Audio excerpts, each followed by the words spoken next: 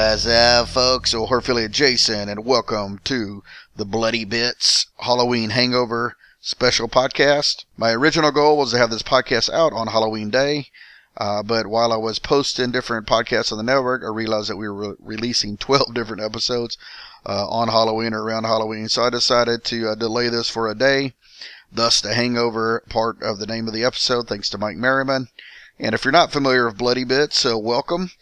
This podcast started off being a brand new horror movie, Blu-ray and DVD release review podcast, but starting this year, I basically changed it into a VOD review podcast where I get a bunch of other podcast hosts from other podcasts in the Horphilia Network and outside of the network to review movies.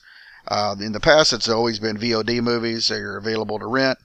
But this episode, I decided to change it up a little bit, and all the reviews you're going to hear tonight are going to be films that are readily available on streaming services.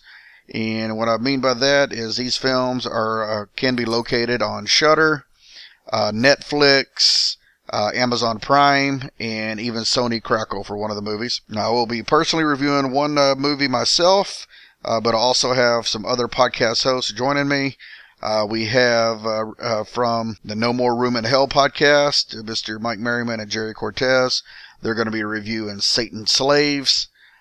We also have Nudie and Suzanne from the NFW Movie Commentary podcast. They're going to be reviewing two different movies here, Apartment 212 and Terrified.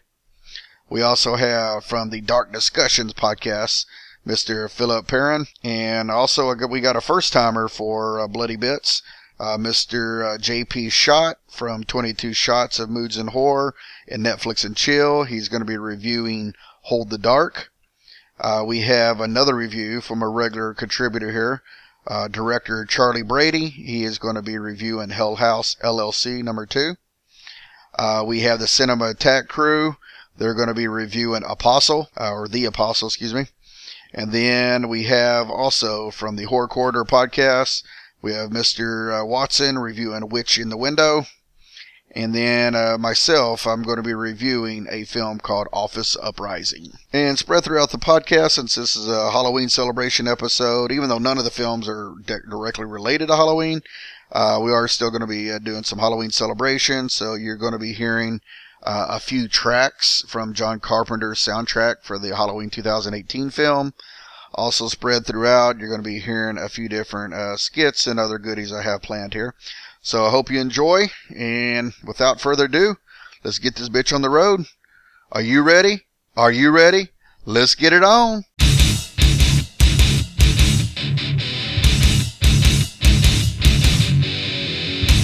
Alright, now due to the time constraints of putting this podcast out, I haven't even heard one single review. Normally, I listen to every single review. That way I can make witty comments in between each review. But this time I actually didn't have enough time to listen to any of the reviews. So it'll be a surprise hearing the reviews for the first time for myself. So I don't have anything witty to say, but the first review is going to be Satan's Slaves. And this is coming from Mr. Mike Merriman and also Mr. Venom, Jerry Cortez. Take it away, fellas.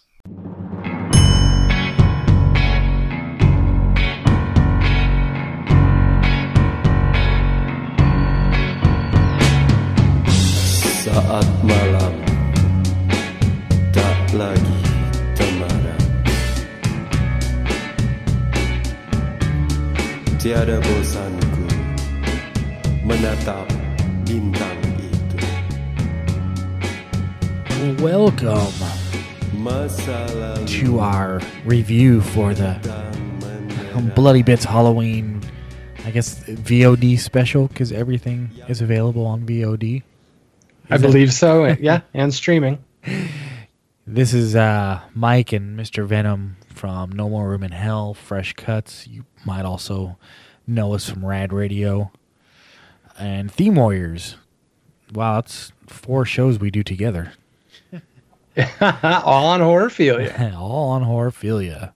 So, you know by now if you're going to be fast-forwarding through this review or not, I guess. I hope not, because we actually got a good one to review for once. And Yeah, this is probably the best movie we've gotten to do for Bloody Bits. yeah, we've reviewed ones that like weren't as bad as I thought they were going to be before, but I think this is the first one that's bona fide like good. Like this is Yes. a really good movie. And Mr. Venom, what is the movie that we selected? Today we are looking at 2017's Satan's Slaves. That's a film. I guess you can call it a ghost story. I believe it's out of Turkey, correct? Is it Turkey or Thai? Indonesia, South Indonesia. Korea. Okay, Okay. Indonesia. Okay, yeah. I'm sorry. I don't know why Turkey was in my head, but Because you Pro- haven't had dinner yet, and maybe because Thanksgiving's coming. that's right. You're looking ahead right past Halloween. Us fat guys, man, we can only think about food. So anyway, here's the description from IMDb. After dying from a strange illness that she suffered for 3 years, a mother returns home to pick up her children. That is a very, very lame description to what is an exceptional movie. Yeah, that sounds like a tearjerker, like cancer movie or something. Yeah, it really does. That's a weird one. Like this is the evil sequel to The Notebook or something. Something like that, yeah. I mean, and one of the first and foremost, one of the reasons I genuinely like this movie was the fact that you get like a taste of different subgenres of horror throughout the film. For the most part, you know, the film starts out as a fairly cut and dry Indonesian, you know, ghost revenge type story. But then it kind of morphs in the second act. It kind of morphs into a kind of a cult horror type film, almost like The Void. Think of The Void without the monsters, with just the cult, and that's kind of what it looked like they were going towards. But then by the third act, it's just a total zombie movie. So, I mean, without giving away really any plot points, you're gonna get a nice taste of, you know, 3 subgenres of Asian horror cinema. So it's kind of cool. You can kind of compare and contrast, you know, which one the director did best, you know, which, you know, did he maybe mess up all of them? Who knows? But in my opinion, yeah, this movie, great story, very compelling characters, a likable family. Early on in the film, there is a death scene, which is obviously described in. It's not a spoiler because it's described there in the summary that I read. Obviously, the grandmother. It says a mother, but it's the grandmother of the family, like the matriarch, if you will. Basically passes away after, you know, suffering from some disease that they never really tell us what it is.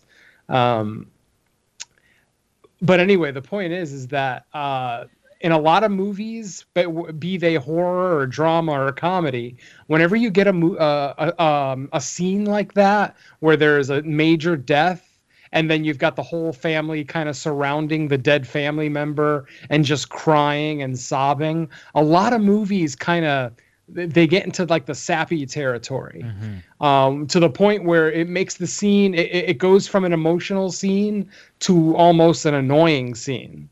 Like you're just like, I don't want to see these people cry anymore. But in this film, I'm going to give this director credit, and the director's name is Joko Anwar. Very Indonesian name. He handles that death scene very well. Doesn't drag it along. Lets the family have a moment of grief without getting sappy. So, you know, I genuinely felt for this family. You know, all the members of the family had their pluses, you know, different personality traits that kind of makes us as the viewer endear ourselves to them. So it's the kind of thing where you don't want to see anyone die. You know, every now and again, you'll get a movie that nails that empathy thing where, you know, you feel for these people and you don't want to see them die. But yeah, I mean, overall, I absolutely love this film and I highly recommend it. What do you think, Mike? I thought this movie was excellent. I first heard about it, I believe, the festival that Jason goes to every year. I think it's Fun Fest in Austin. And he often like posts as he's watching movies, like after he sees them, he'll kind of throw up a quick thought, maybe a rating. And as the festival was coming to a close or after it was over, usually I'll talk with him and kind of get his general opinion. And he said this was his favorite movie of the festival. So right off the bat, I was kind of chomping at the bit to track it down. And then, as of this recording, what we're about a month ago, all of a sudden it popped up on Shudder as coming soon, and I was like, "Holy shit!" I was like, "It's gonna happen." And then, like, I think a week later, it dropped, and yeah. Going back to your point about how we get like different subgenres kind of mixed in there, that's a really good strength of this movie because at the beginning, when like you said, we're going through like the grandmother's passing and stuff. There's quite a few bits and pieces in that first kind of act that it gets kind of tropey, and it's not a bad thing. It's just like, okay, so it just kind of sets a tone like, oh, this is the kind of movie it's going to be, which is fine. But then as things go on, it's like they go to different types of ways to scare you, and like you said, it goes like to cult stuff, and then that third act, just when the kind of the shit hits the fan, and it just is amazing. And by the end of it, it's just you're kind of sitting there like, that was one hell of a movie. And I am also a big fan of it. I'm kind of eager to rewatch it because it's, in a way, there's kind of some similarities to a movie like Hereditary, where there's a lot going on underneath the surface. There's a lot to digest. This also has a long running time. It's what, about 10 minutes shy of 2 hours. Yes. So there's lots of story to get there. There's lots of nuance, and where obviously that's true with Hereditary too. I think this, because it is a foreign language movie, there's probably a lot that gets lost in translation on a first viewing, to where like after you go kind of you digest it, you kind of go read other opinions, other reviews, explanations. There's a lot deeper stuff going on than what you got on the surface, and that's not even to say what's on the surface is bad, because it's still really good. But I definitely want to check this one out again. I think this is recommended with like flying colors. Oh yeah, and obviously be warned, listeners, this is an Indonesian film, so it is a subtitled film, but believe it or not, Shudder actually did us horror fans a solid. They actually uploaded both the Indonesian language film and an English dub. So if you can't take the subtitles, there is an English dubbed version available. Don't select the Indonesian version and think that the English version's in there. It's actually like its own little section. Oh yeah. You'll actually see it listed twice, basically, when you look it up. So so that's kind of, I don't know if that's Shudder's doing or if that was the filmmakers at Rappi Films, but either way, whoever's idea that was, kudos to you. I prefer watching a movie in its original language pretty much 100% of the time. I have no problem with subtitles. Yeah, when I was younger, maybe I didn't really want to read, but honestly, I think Let the Right One In was the last straw for me when I watched that in English and realized that they actually changed some of the dialogue from the original, whatever language, Finnish, I think, was the original language. Yeah. And when they dubbed it to English, they actually changed some lines, obviously to match the lip sync, well, I remember, but still, it changed it. Wasn't there like a controversy with that too? Because like when I don't know if it might have predated Blu-ray, but I know when it came out on either DVD or Blu-ray, there was like that controversy because people were reading through like the subtitles on that, and they had like changed dialogue. They changed a couple of lines fairly drastically too, to the point that it actually kind of changed the character development for one or two of the characters in there. Specifically, Ellie was the female vampire, her keeper, basically the older gentleman that was kind of taking care of her. They changed a couple of his lines of dialogue, which drastically changed his personality. Like he's almost a likable character in the original one, but then in the English one, I don't know. They give him almost like a little sinister edge to them, and I didn't like it. So that was basically the last straw for me. I basically decided, nope. If I can watch it, and if I can watch a foreign film in its original language, I will do it 100% of the time. And to this day, I don't regret it. Obviously, especially when you're a podcaster, it's kind of hard to watch a subtitled film and then still take notes while you're hoping not to miss anything on screen. So it is a little bit of a challenge, but at the end of the day, I still way prefer the foreign language. For sure. Well, I guess without enabling us to get even more off track, we'll just swing it around to say, hey, watch Satan Slaves. You probably, well, if you're listening to this, you're probably a subscriber to Shudder, and like Mr. Venom already mentioned, there's both versions. So if you are that adverse to reading subtitles, the English dub is available. So you really have no excuse not to watch it either way. There you go. So thanks for listening. Should we list where they can hear us again? No More Room in Hell, Theme Warriors, Fresh Cuts, and what am I missing? I know I'm missing one. Rad Radio. Rad Radio.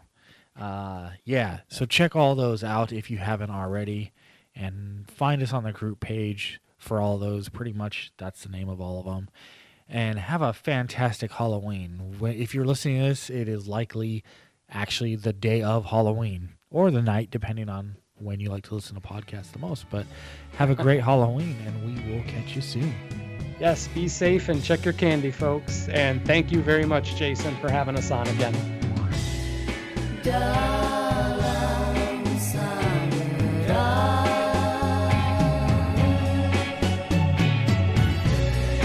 dengan terbayarkan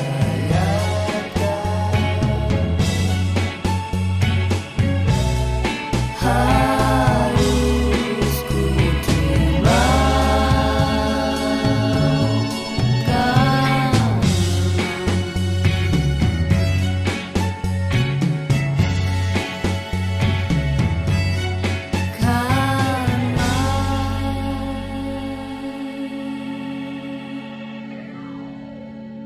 All right, thank you, sirs, for that awesome review. I'm assuming y'all liked it.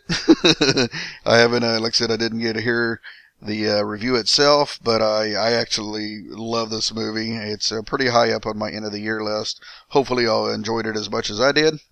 So now it's time to move on to the next set of reviews, and it is Nudie and Suzanne from the No Fucking Way Movie Commentary Podcast. They're going to be reviewing 2 films in a row. I'm not sure which order they're doing them in, but they got Apartment 212, which is available on Amazon Prime, and a brand new release from Shudder, a film called Terrified. Take it away. Hello, everybody. This is Nudie and Suzanne from the NFW Podcast. Tonight we're doing a special review of 2 movies for the Bloody Bits Podcast. We will be doing 2 movies from 2017. One is called Apartment 212, and the other one is called Terrified, a.k.a. Aterrados. It's I guess, an Argentinian film, so. Anyway, say hi, Suzanne. Greetings. Alright, we're going to start with Apartment 212. Jennifer Conrad is a small-town girl starting over in the big city. She's fleeing an abusive relationship. All she wants is a chance to begin again. But it's hard to start over when something is eating you while you sleep. One painful bite at a time. This movie stars, what's her name? Penelope Mitchell, who I never heard of. I guess she's been in a few things, but not really a lot. And also starts Sally Kirkland. Wow, when I saw her on screen, I was scared because she really changed a lot. But yeah. Yeah, she did. It was Sally amazing. Kirkland, yeah, she looks like she ate old Sally Kirkland. Yeah, it's pretty amazing. Like, if I had not known that she was in this movie, I would not have known that that was her. It's pretty amazing. There's a guy in the movie. His real name is Han Soto. Every time I saw that come up on the screen, I'm like, dude, really? I was thinking Han Solo the whole time, but Yeah, be careful. so basically the movie starts off. It shows this young girl driving down the road with all her shit packed up behind an old jalopy, and she's pulling a trailer with her stuff, and she rents this cheap ass apartment, I'm gathering, and she meets the landlord, and then who is Sally Kirkland, and the neighbor guy who fixes shit, and he befriends her. He's just, at first I thought he was going to be a creepy old man, but he turned out to be all right. And things are going all right for her. She meets up, she sees a friend. The friend offers her an interview for a job, and but then she starts hearing these weird noises at night, crying through the vents, and her neighbor just keeps crying and crying and crying, and she won't leave her alone. She won't stop crying, and she can't sleep, and so it starts to get to her. So she starts to like try to go find this neighbor and try to find out what's going on. And as she's knocking on the woman's door, the woman, well, I don't know, do we want to spoil all this? Like, I don't know how to do a good review of this without spoiling stuff. It's just the basics. A weird chick in the apartment. She keeps hearing through the vents. Yeah, so she does- stuff happens, and Yeah. like all of a sudden, her life starts turning upside down. She wakes up in the middle of the night with these red marks on her body, and as the nights go on, more and more red marks start showing up, and you're trying to figure out what's going on. It's not really giving you many clues as to what's going on, but there's some, for me, I thought it was pretty good. There's some scenes there where you're really wondering, like, what the hell? And she, she goes to a job interview, and she just looks like a crack horse strung out, and all these marks all over her, and everybody thinks she's a drug addict when she's not. There's just some kind of weird shit going on. And I mean, you guys know by the cover and stuff that it's a creature feature, so you kind of figure out what's going on towards the end. They show you, and I thought the last half hour was pretty decent. The stuff that was going on in the film between her and the creature, and the subplot of her and her abusive ex-boyfriend, who happens to be a cop of all things. So to me, it gets a 5.2 on IMDb.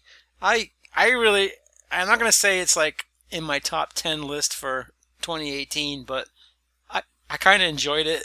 I thought the girl did a really good job from being just a normal girl to then when the shit happened to her. I thought she really, she dressed down really well. If you know what I'm trying to say, like she was a pretty, just a pretty country type girl, and then all of a sudden when this thing started happening, she really like. She started looking real rough and strung out. Yeah, and she pulled it off well. Like, and I know it's all done by makeup and shit, but I mean, she acted well enough for me that I bought it.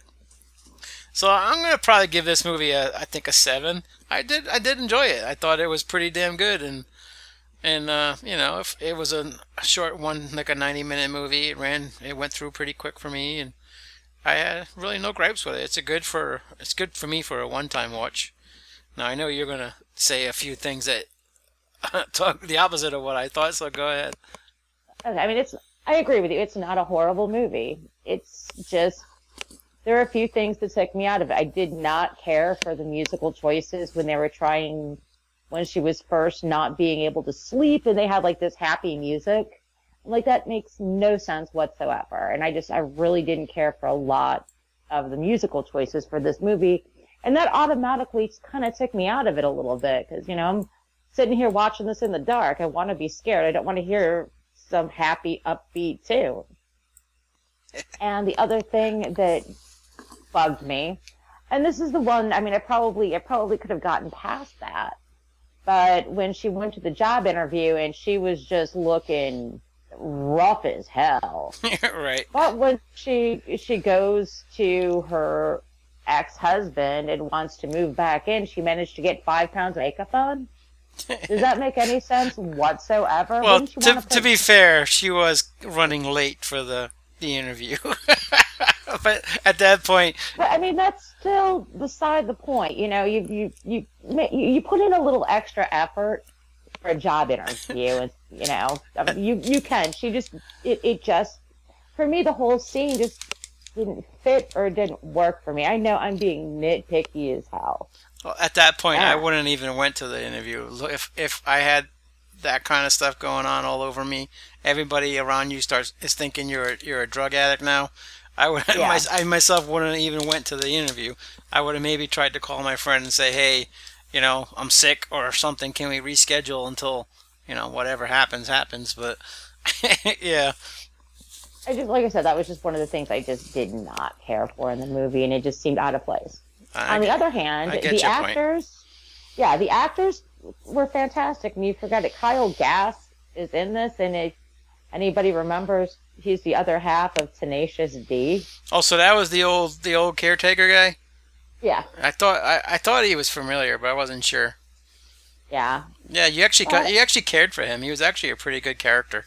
Oh, I know. I was upset during a certain scene. Yeah, he was a pretty good character. Yeah, I love the monster. I have to admit, it reminded me just a little bit of the monster in the closet in the episode of Tales from the Dark Side. Yeah, it was cool. She found that book, I guess, that told her how to take care of things, and it was a cool little battle between the two. I thought while it lasted. Yeah, I honestly thought it went on just a little too long. I actually wanted more. I enjoyed it a lot. I enjoyed that part of the movie a lot. But yeah, it's not a bad little monster movie. Like I said, there are just a few things in the movie that really took me out of it. I'd probably watch it again at some point. Yeah, I don't know. I've seen it. I can make a check mark on my list. But I'm probably going to give it maybe a 5 because the acting was fantastic and I love the little monster. The monster was my favorite character in the entire movie. So you're right in line with the IMDb people. Yeah, I kind of am. All right. Well, that's Apartment 212. And next up will be Atorados, a.k.a. Terrified. So this one is yours. So give up the synopsis. All right.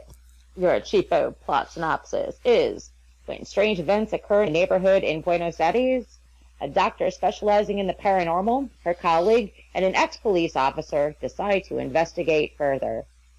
Holy shit, was this an amazingly scary movie. I can't even begin to tell you how many times this movie scared the absolute Jesus out of me. And I don't scare easily.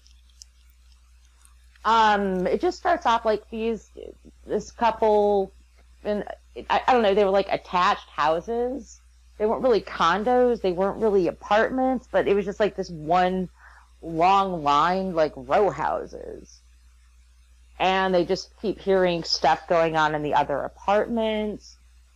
And you start realizing this guy next door, they kind of flip backwards, because it's kind of told in it's almost like a Tarantino movie, the way that they start the movie, because everything is in just completely out of whack sequences. So you really have no idea what the hell is going on. Yeah, it does jump around quite a bit. Yeah, like I said, it was kind of funny. There are certain parts I'm like, okay, when is this actually happening? That's my only problem, because there were a few places where you really weren't sure if it was past or present. The creature work was downright terrifying. The makeup effects were stellar. And I'm just not familiar with the cast because, it's basically Argentinian, South American. Yeah. But whoever they are, I think everybody did a banging job on this. They did, yeah, they did seem like they were professional actors, so they're probably big movie stars in Argentina or whatever, because they were all really good and spot on. Yeah. Again, And this is a okay. subtitled movie, and I'm not a big fan of watching subtitled movies, but I gotta say, this is the second one I've done so far for Bloody Bits, and both of them have been really good movies, so cheers on that. Because I was really impressed with, I mean, I get bored with the Blumhouse line of jump scare effects. And this one just, it's like you kind of knew things were coming, but you were still kind of shocked and jumping at the same time, because it was done seriously and not with any humor. Yeah, it had a It was good story to it serious. too. Like it was Oh basically God, yeah. basically four houses on the street were being haunted or whatever it was by whatever was going on, and so you, like she said, you start with the guy next door and the guy, the two guys next door to each other, and what happens with them, and then apparently stuff happens across the street. So it's like almost three or four houses, and there's a scene where a child dies, and to spoil a little bit, because it's hard to talk about this movie and not give away a few things, but Yeah. his body shows up back at the mom's house, and it's very creepy, and Oh yeah. it's great effects. I mean, the kid looked really really scary and creepy looking, and a lot things that happen in the movie, like just a few things that like she said, the monster work or whatever, the ghost work is really really really good. It's scary. I mean, I didn't jump or anything, but I was feeling a little tense watching it, trying to wait, what's gonna happen now. And I think they always throw in a couple of good scares in these movies that you kind of see coming, but it still gets you. Yeah, this one they did, like I said, from beginning to end. I was incredibly tense. I was watching this with one of my cats on my lap, and there was one scene my cat jumped before I did. But yeah, this one I cannot recommend this enough. This will end up somewhere in my collection because when I really want to scare the fuck out of my friends, that's going to be one of the movies we watch. Yeah, it says on IMDb that it came out in 2017, but it says May 3rd of 18 in Argentina, so I guess this movie would qualify as one of our top 10 of the year if we decide to add it to it or not. Oh, this is definitely in my top 10, hands down, no questions asked. So IMDb gives it a 6.7. I'm going to figure you're going to go a lot higher than that. Yeah, I'm definitely, it probably, I'm going, I got to go 9.5 because it did Wow. have flaws. But this, I was so completely impressed with this movie and how scared it made me feel. And I was watching this, all the lights off after midnight with my cat. Yeah, that's a high score. I can't go that high. I mean, I did enjoy it, but 9.5. That's almost perfection. It is. I'm gonna probably give it an 8. I mean, I think this is a movie that everybody, if you listen to this show, you should check this movie out. I know a lot of you, or some of you, are gonna be like, "Oh, this movie's bullshit," whatever. But it's a pretty damn good movie, and I think it's a good time, and everybody should check this out. And again, it's only an hour and a half. As long as you don't mind reading subtitles, because that's it through the whole movie. Unless you can understand Spanish, then you might be okay with that. But yeah, it's good. So we both agree this is probably the best of the two we did. Oh, definitely. And there was a few points, I have to admit, this is probably where I probably should drop it down a little bit, but fuck it, I'm not. There were a few times that the subtitles were going by so fast, Yeah. I had to hit the pause button a few times. I'm like, wait, what? So yeah, they could have slowed down the tempo of the subtitles. But I mean, for the most part, the visuals told a lot of the story. It's like the complexities you're reading in the subtitles. Yep, it was good. So that's good. I'm glad we had two good movies in this time. So yeah, Jason said we were going to have all good movies. So far so good. All right. Yeah. You guys One know final where. word. Oh, go ahead. Yeah, I was going to say, so it's okay, one final word on this movie. I'm really glad I have a pedestal bed, so I don't have to worry about monsters under the bed.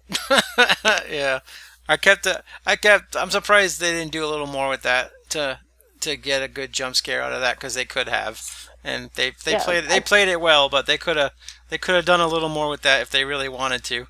But Yeah, I'm kind of glad they kept- didn't. Yeah, because at that point you're going for cheap thrills, and that's not what this movie is Yeah, about. they avoided the cliche, which was pretty good. Which I was expecting the cliche, and it didn't happen, so that was good.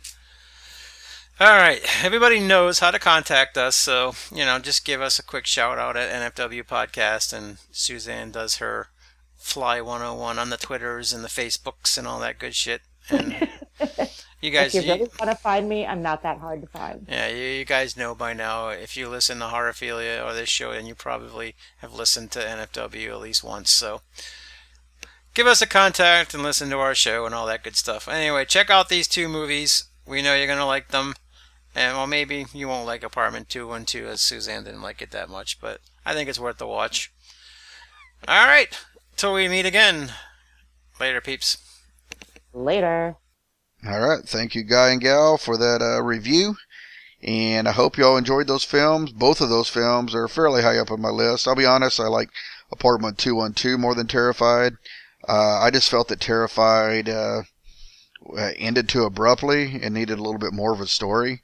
But it definitely had some creepy moments here, so I definitely recommend checking it out myself. Alright, so before we get on to the next review, we're going to take a little musical break. And this is a song from the Halloween 2018 soundtrack from Mr. John Carpenter. And it is a song called Wrought Iron Gate.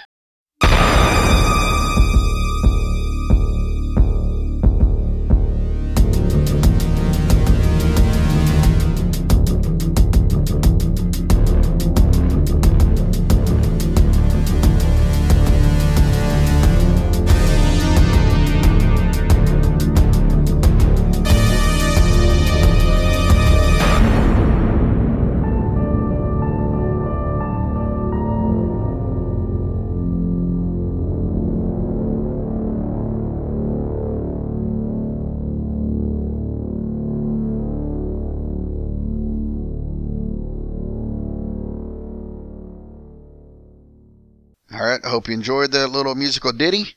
Now it's time to move on to Mr. Philip Perrin from the Dark Discussions podcast review. And he's going to be reviewing a film, I think it's called Anon. I think he said it had a sci-fi twist to it. I'm not sure if it's sci-fi mystery horror or whatever. I have no idea, to be honest with you here. But apparently it's a brand new movie that just was released on Netflix. So we'll go ahead and hear Phil's review on it. Take it away, Phil. Hello, this is Philip from the Dark Discussions podcast, www.darkdiscussions.com, or wherever podcasts are found, such as Stitcher, iTunes, or Google Play. I am here on the Halloween episode of Bloody Bits on behalf of Jason Lloyd to review a streaming film, which can be found on Netflix in this case. This film is free, assuming you have a subscription to Netflix. It is called Anon, A-N-O-N, and was released in May of 2018. So a fairly new film, which has somewhat gone under the radar, which is surprising based off of the cast and the director. The director is Andrew Niccol, who's probably best known for the science fiction thriller Gattaca. But he's also known for an Academy Award nomination for writing The Truman Show. This film here stars Clive Owen and Amanda Seyfried, so a fairly big cast with a fairly well-known director. This film is actually, unlike most of the films on this episode of Bloody Bits, not a horror film. It's actually a techno-thriller or cyberpunk film. And let me give you a quick synopsis of the film, and this is straight off of Wikipedia.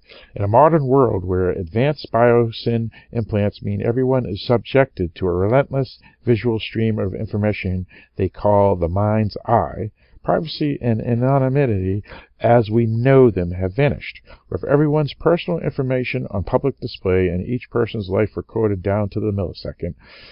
Personal information is downloaded to a vast grid called the Ether, a database which law enforcement can access and use to prosecute criminals. Sal Fryland is faced with a series of shocking murders, being a police officer, which appear to be linked. The police themselves are unable to identify the killers. It soon becomes apparent that what the murders have in common signals a major breakthrough in the system on which society has come to rely. As he delves into the case, Fryland encounters a woman who seems to have no identity. Something he initially assumes is a minor glitch becomes the first clue that security of the mind's eye has become compromised, sending Fryland into a mission where he acts as bait to trap someone that essentially does not exist to the ether. So that's pretty much the synopsis of the film. Basically, Sal's, played by Clive Owen, is the police officer. He happens to work a case that suddenly these folks are being killed off. But as stated, anybody and everybody, whatever they view is recorded. So the murders are all recorded. However, the thing that's unique about these murders is that someone is able to hack into your eye, meaning what you see, make you go blind, and replace what you see with someone or something else. And in this case, what is their sight is being replaced with is the view of the killer. So these folks who are being killed, they are watching themselves being stalked and killed by their killer. So Sal has to go into what is the dark web and try to hire someone who may be able to have the ability to hack into this ether or the mind's eye. And this is where our story begins. So as he's doing this, basically they have to set up a scam where Sal does something. Basically, he hires an escort. He pretends he's a wealthy businessman. The encounter is recorded because, again, everything is part of the mind's eye. And as a result, he then goes to the dark web to pretend that he needs this basically deleted from the ether because he doesn't want his wife to know that he had an affair or a one-night stand or whatever you want to call it. Of course, this is all pretend because he is unmarried and he's pretending he's this wealthy businessman that's married. Eventually, they get hits on the dark web. Someone named Anon, which basically you can gather is short for anonymous, contacts him, and so the beginning of the case or the investigation occurs. Is this film interest? I would say yes. I mean, that sounds like a pretty interesting concept, I would say, right? If you're a fan of cyberpunk or techno thrillers, it's definitely something you may want to check out. I am a huge fan of techno thrillers, even more so than cyberpunk or horror. And even though this is a sci-fi techno thriller cyberpunk combo, it has a lot of techno thriller elements. So if you're a fan of like Michael Crichton or whatnot, this is a great film, I think. The film actually has gotten mixed reviews, oddly, but my guess is that the idea of the ether and the mind's eye is such a lofty subject that in an hour and a half to 2 hours in a film to try to cram all that in may have turned off some people who review this film, or such as critics and so forth. But honestly, I think they did quite well in that time frame. I have read many techno thrillers with this idea, and obviously in book format you can get a lot more involved. But for a film, this actually, I think, grabs all the right beats at the right time and presents it quite well. Especially when you think of this film is very much a mystery and a thriller, like a throwback to like film noir days, but in a modern era, because there is a femme fatale and there's a lot of, I guess, sexual tension between the protagonist and antagonist. So there's a lot of cat and mouse, things that you would see in a thriller or mystery from bygone days. And though this film is a science fiction film in a sense, it really is, if you just boil away everything, a thriller, a straight thriller. You know, the femme fatale and the investigator or the private eye type thing. So I think that makes the film feel a little more standard than unique, but by taking the standard type of story plot and placing it in a futuristic way with the ether and the mind's eye and things of that nature makes it very unique. So taking a non-unique story and turning it unique, even if boiled away, it seems fairly standard. I would say that it's definitely worth checking out. First of all, it's free if you have a subscription to Netflix. Second of all, it has a pretty damn good cast because Amanda Seyfried is awesome. I've loved pretty much everything that she's done, even the films that she has been in that haven't been critically acclaimed. She's always been great anyway. And Clive Owen is always excellent as well. And again, same thing. Any film that he's been in that has been panned, it's usually not because of him. It's usually because of the screenplay. So when you have two really good actors in a film like this, you're going to get solid performances anyway. So it really comes down to, is the story worth their performance? And I think so, especially if you're a fan of sci-fi, techno thrillers, cyberpunk type of thing. And if you love film noirs, this film really will hit it as well. So yeah, I highly recommend for me. For Dark Discussions, I will probably put this on one of my top lists, top sci-fi thriller lists that we present at the end of the year, because it definitely hits a lot of my buttons of what I like in my genre cinema. So it won't be for everybody, however, but I think most people will like it. So yeah, check it out. Again, the film's called Anon, A-N-O-N, starring Amanda Seyfried and Clive Owen, directed by the well-known director Andrew Niccol. With that stated, once again, I'm Phil from Dark Discussions Podcast, where you can find us at www.darkdiscussions.com, a weekly podcast available everywhere that podcasts are found. Back to you, Jason Lloyd. Thank you, sir. Thank you for the review. I hope the film lived up to your expectations. I'll know once I hear your review, but thank you once again, and make sure you check out his podcast, one of the greatest non-horrorphilia network podcasts out there, and that is Dark Discussions. All right, now, before we move on to the next review, it is time to listen to K-Stu, Kristen Stewart. She's going to explain the origins of Halloween to us. Take it away, K-Stu. Boo. Just kidding, it's me, K-Stu. Happy Halloween. Halloween used to be called All Hallows Eve, which is Latin for ancient festival where sexy nurses honor the dead.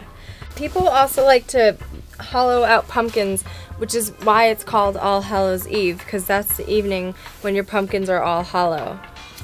And there's this thing called Sleepy Hollow, too. Halloween is sometimes referred to as All Saints Day, and that's why everyone dresses up as All Saints. All Saints, not just the Jesus-y ones. We honor the saint of slutty animals, the saint of Edward Scissorhands, the saint of Mario Brothers, the saint of topical jokes, the New Orleans saints. There are a lot of saints in New Orleans. That's why it's like always Halloween there. We also honor the saint of flaming dog poo, but we don't honor St. Patrick, which is weird because he would love Halloween. I mean, he's always drunk and he loves snakes. He gets his own holiday in March. Okay, I'll Wikipedia that and explain it in March. If you're a saint and you die, then you get to eat candy and be drunk all the time because you were such a saint. And that's why we do those things on Halloween. It's like religious. Another Halloween traditional is the spooky episode of every sitcom.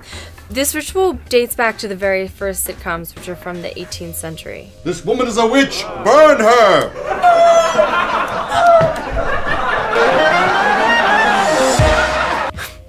Another traditional is people dressing up like vampires.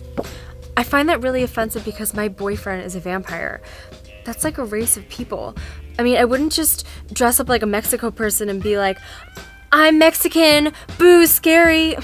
Have some sensitivity. Vampires are people too. For the last time, I'm not a bloody vampire. He has to deny it so that the Volturi don't come after him. I'm denying it because there's no such thing as a vampire, you nitwit. Right. I can't believe I'm back in this shite relationship. Halloween is also the day that Michael Myers killed his family. Yeah, baby, yeah! And then he killed comedy. Yeah, baby, yeah! So like every year in New York, there's a big parade that's hosted by Frankenstein, the Pumpkin King, and the drag queens. and everybody gathers and sings Halloween carols like The Monster Mash, Thriller, and I Will Survive. Halloween is also a time when unattractive people get to hook up. They wear costumes and it makes everything okay, because when you're wearing a costume, it's not you anymore. I was wearing a costume when I was in that movie Snow White and the Thor, which is one of the reasons why I cheated on RPATs. Click here for all the other reasons. Happy Halloween. Trick or treat. Let us pray. Together. Man, I miss Case 2. I wish he was in more movies. Alright, now moving on to the next review. It is by J.P. Shot from the 22 Shots and Moods of Horror and the Netflix and Chill. He is going to be reviewing a film I highly like. It's on Netflix. It's called Hold the Dark. And it is by Jeremy Saulnier. He's the guy who directed Murder Party. I'm sure JP's going to get into it, but he did Green Room and Blue Ruin. I'm a huge fan of his. I'm a huge fan of this movie. At first when I saw it, I said, nah, it's not really a horror movie, but I've gone back and forth on it. I think there's enough dark elements where I can classify it as horror. Whatever it is, it's a kick-ass movie in my opinion, so let's see what JP's thoughts are.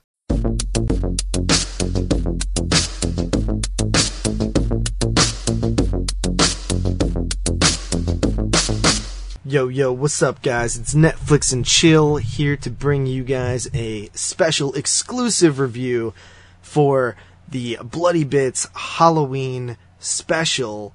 And joining me, as always, is Carly, host of Netflix and Chill Horror Podcast, as well as your residential guest host in the Horrorphilia Network. What's going on? Not too much. What's going on with you? Well, we don't have time to record our own episodes, but we have time to throw one together for Mr. Jason Lloyd, our fearless leader. That is true. And I am quite good at guesting, so might as well add this to the list, I guess. Yeah, you're like the podcasting town whore. Basically, yeah. I had a good analogy for myself the other day, but I'm like a substitute teacher, kind of. Yeah, substitute podcast host. Yeah. Your podcast host out sick? Call Carly. Yeah, I'm right here. Alright, so we don't want to get too into the shenanigans because, from what I understand, this is a shorter review, because if everybody who's participating put out an hour review, it'd be like 14 hours long. So we'll keep this pretty short, but I just want to wish everybody a happy Halloween. And it's sad that October is over, but we celebrate horror all year long. Sometimes I get the post-October blues, but sometimes I'm just relieved that that busyness is over, because I'm always super busy on October. Yeah. Especially, I feel like for the first time in a long time, I actually made the best of my October and had something going on almost, several days out of the week. I had something spooky going on, so I'll probably still be a little depressed, but I also feel like I won't dwell on it as much this year. Yeah, when November rolls around. We hit the ground running. We went to a ton of screenings. We had our Halloween party. We had a Halloween work party. We watched a movie every day. We sometimes multiple. We carved pumpkins. I even went to a spook house just tonight, and I didn't think I was going to actually do that this year. Yeah, see, so. I'm a little bummed I didn't do that. Next year, I'm actually going to plan ahead, everything that I want to do, and I'm going to make sure that I try to get to everything. Because, you are right. I definitely, last October, I felt man, I could have did a little bit more during October, but this one, the last couple, actually, this one I actually feel completely satisfied. So that's pretty cool. But anyway, so the film that we're going to be reviewing this Halloween night is actually not really a horror film, which is kind of weird. It is Hold the Dark from the 2018 year.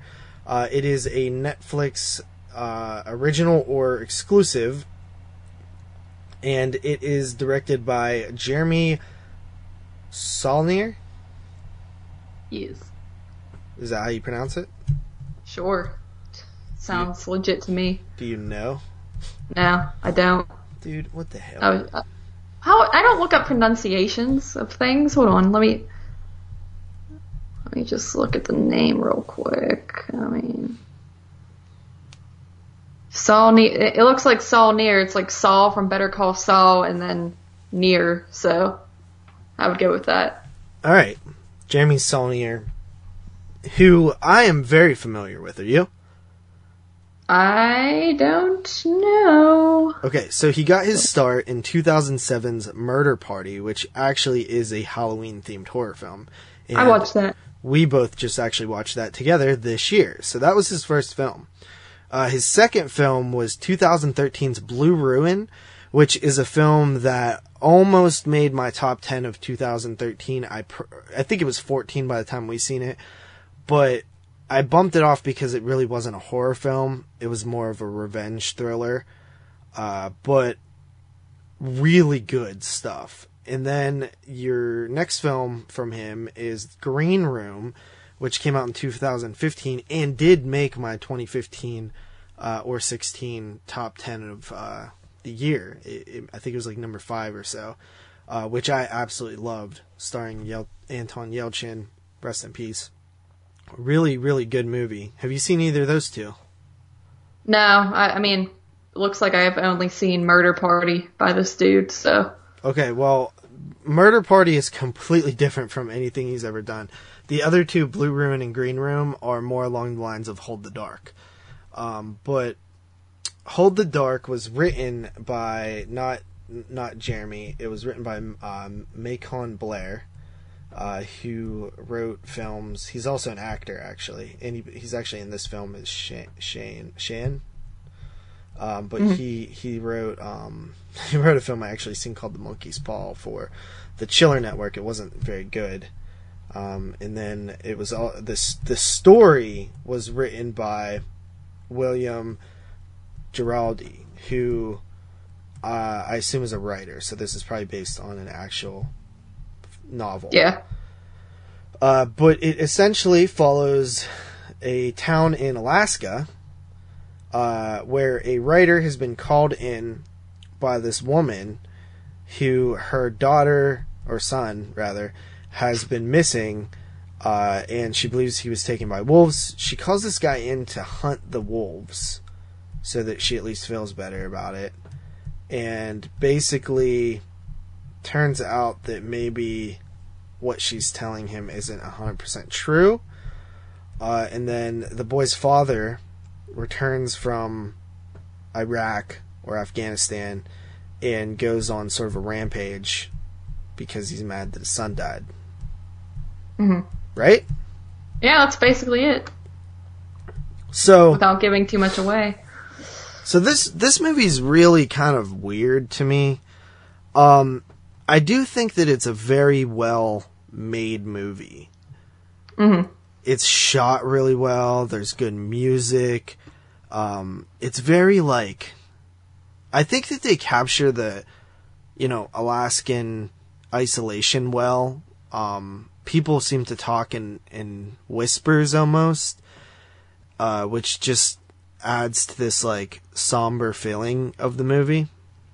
Yeah, it's very depressing. It made me never want to go to Alaska, and see, it made me want to go to Alaska. Maybe because it's just a simple life. No, I just feel like these people are all like, oh, well, the sun comes up at 10 a.m. and goes back down at 12 p.m. type of deal. I don't know. It just seems see, I would love very gloomy. They're all pale if it was winter. Well, not winter, but if it had Alaska type winter or whatever, where the sun goes down at like 2 p.m. and comes back up at like 10 a.m., I would love that. No, I don't know. I hate being cold. I hate the darkness. I mean, I don't hate the darkness. I don't even know how we're friends. I just corrected myself, so I don't know why you're getting mad at me. I don't know how we're friends. I like the dark, like the late night, but like it's special when it's late at night. I don't want it to just be dark all the time because then I'll be freaking depressed. I need to see Mr. Sun and I need to be hot. So you're like, you know what? Nature, hold the dark. I'm good. Dude, I'm just gonna leave. I think Why? there's nothing That was much. a There's good just nothing pun. much. I have nothing else to say after that one. So, I don't know, that was dude. like a, I that was a love the Brandon dark. joke. See, you know what's weird? When I'm inside, I like all the lights on, but I like when it's dark outside. I do like the dark. I just not all the time. So. Yeah. But anyway, I mean, they did do a good job with capturing that feeling, and I feel like all these wintry movies make me feel cold. Like I just want to bundle up while I'm watching them. And it seems like movies set in this setting are always kind of slow burns as well. Mm-hmm. Like this reminds me of something like Black Coat's Daughter or Let the Right One In and stuff like that, but just with the general vibe. Yeah, I mean, I don't really feel that too much, but I get what you're saying. I like one scene in this film a lot, and it's a scene where it's actually like not horror at all, but a character basically opens fire on a police squad. Yeah. That was really well done. Yeah. I don't know, you keep saying it's not horror at all. First of all, IMDb does classify it as horror. Really? And second, nice. Yeah, it actually does. And second of all, I don't know, I just felt like there's elements of horror to it, especially with kind of what's supposed to be going on. I feel like it was trying to be kind of a horror movie, but it doesn't Such as? feel like, I'm not giving away what goes on in the film, like the stuff with like the wolves and whatnot. And like the character, like there's just some weird shit going on with the characters and the wolves, isn't there? Unless I'm reading into that wrong. Well, I think it's kind of like, you know, what's that word? Ambiguous? I guess. I don't know. It was just, it seemed like they were trying to do something possessive. Yeah. Yeah. You know what was kind of weird? What?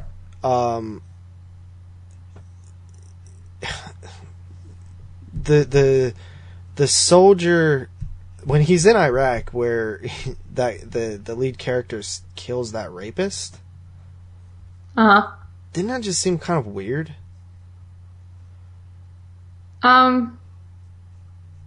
No, I don't know. I kind of like No? that part. You didn't find it weird though? Like, what do you mean? Because Like he just, like, what did that have to do with the movie? I think it was just like there's a part where he's with his son that you see in a flashback, and his son brings up, "Oh, you kill people," and he's like, "Sometimes you have to kill people." It's kind of, I felt like it was kind of showing that he kills people when it's totally necessary, and to him, in that moment, he was just trying to do something Question. good. When he kills the two police what was necessary about that? Nothing. I didn't really like that part. I think that was just him snapping. I mean, that made me really sad. I was like, well, and then one dude's like, no, don't wait. I like when he says, see, I like that. It seems more realistic than like pulling out a gun and being like, pow, you know, like, I could totally see somebody be like, no, wait, and then just gone. You know what I mean? Like, yeah, I think this guy has a good, this is what I like about this guy, this director, and you'll see it in Green Room and Blue Ruin. He has a very realistic approach to violence. Like, instead of somebody getting shot, like, in the middle of the forehead, like, the side of their face gets shot off or something. You know what I mean? Yeah. Like, he has, like, a very, like, if you've seen Green Room, the way that he handles somebody getting attacked with a machete is, like, so realistic looking. It's disturbing. It's not like Jason where you, like, just slash somebody in half. It's like, you hit their arm and it, like, splits and is gross. You know, it's just disgusting. Yeah. Yeah, So- I thought that was cool. I felt like the whole movie was very realistic with its characters' reactions and things like that. Like the part with the shooting, you have a younger dude who clearly does not want to be dead, and it's just they're really good at capturing emotion throughout this movie, I felt. Well, I have something really sorry to tell that guy in the next 5 minutes. He doesn't want to be dead because, yikes. But no, seriously, the movie itself is good. It's a good movie. It's actually my least favorite of his, though, I'd say. I don't know. I just was expecting something more. Like, I wanted more. It just, like, I do agree that this guy is great at telling a story in a way where it's not predictable at all. Like, yeah, you have no idea what's going to happen scene from scene. You're just like, what? Like, you know what I mean? Like, you have no clue where the story's going at all. Yeah, the beginning is totally different from what the rest of the movie turns out to be. Going into it, I thought it was going to be something about killer wolves in the freaking snow or something. Yeah, it's not like for the horror element at least, but it kind of turns into this sort of slow burn drama thriller of sorts. Yeah, I think I just wanted more out of the story in general. It's like I wanted more of like, I don't know, like it's just I don't know why, like I just don't know why. I don't know. I just wanted something different. I think I was fine with it, but just based on his past work and stuff, I just wanted something else. I think so. I didn't love it. I do think it's good, and I was fine with it. I was really hype. I was really anticipating this movie when I found out it was coming to Netflix, because I'm a fan of this guy's work. Yeah, I don't know. I thought it was pretty solid. I think the only issue that I would say is it's a long movie. It's over 2 hours, and it kind of gets a little slow towards the end. But yeah. I do want to know what's going on. But at the same time, I'm kind of like, can we get to the points? And then at the end, I feel like I was almost a little confused on what even happened in this movie. Like, yeah, I think I am too. That's what I'm saying about the horror element, though. I thought it had some, I don't know what the right word would be. Supernatural doesn't sound right, but then again, it might just be a metaphorical thing. I think it's more like mythical. Yeah, I could see that. Like folklore-ish. But what was up with the scene with the girl and the black guy?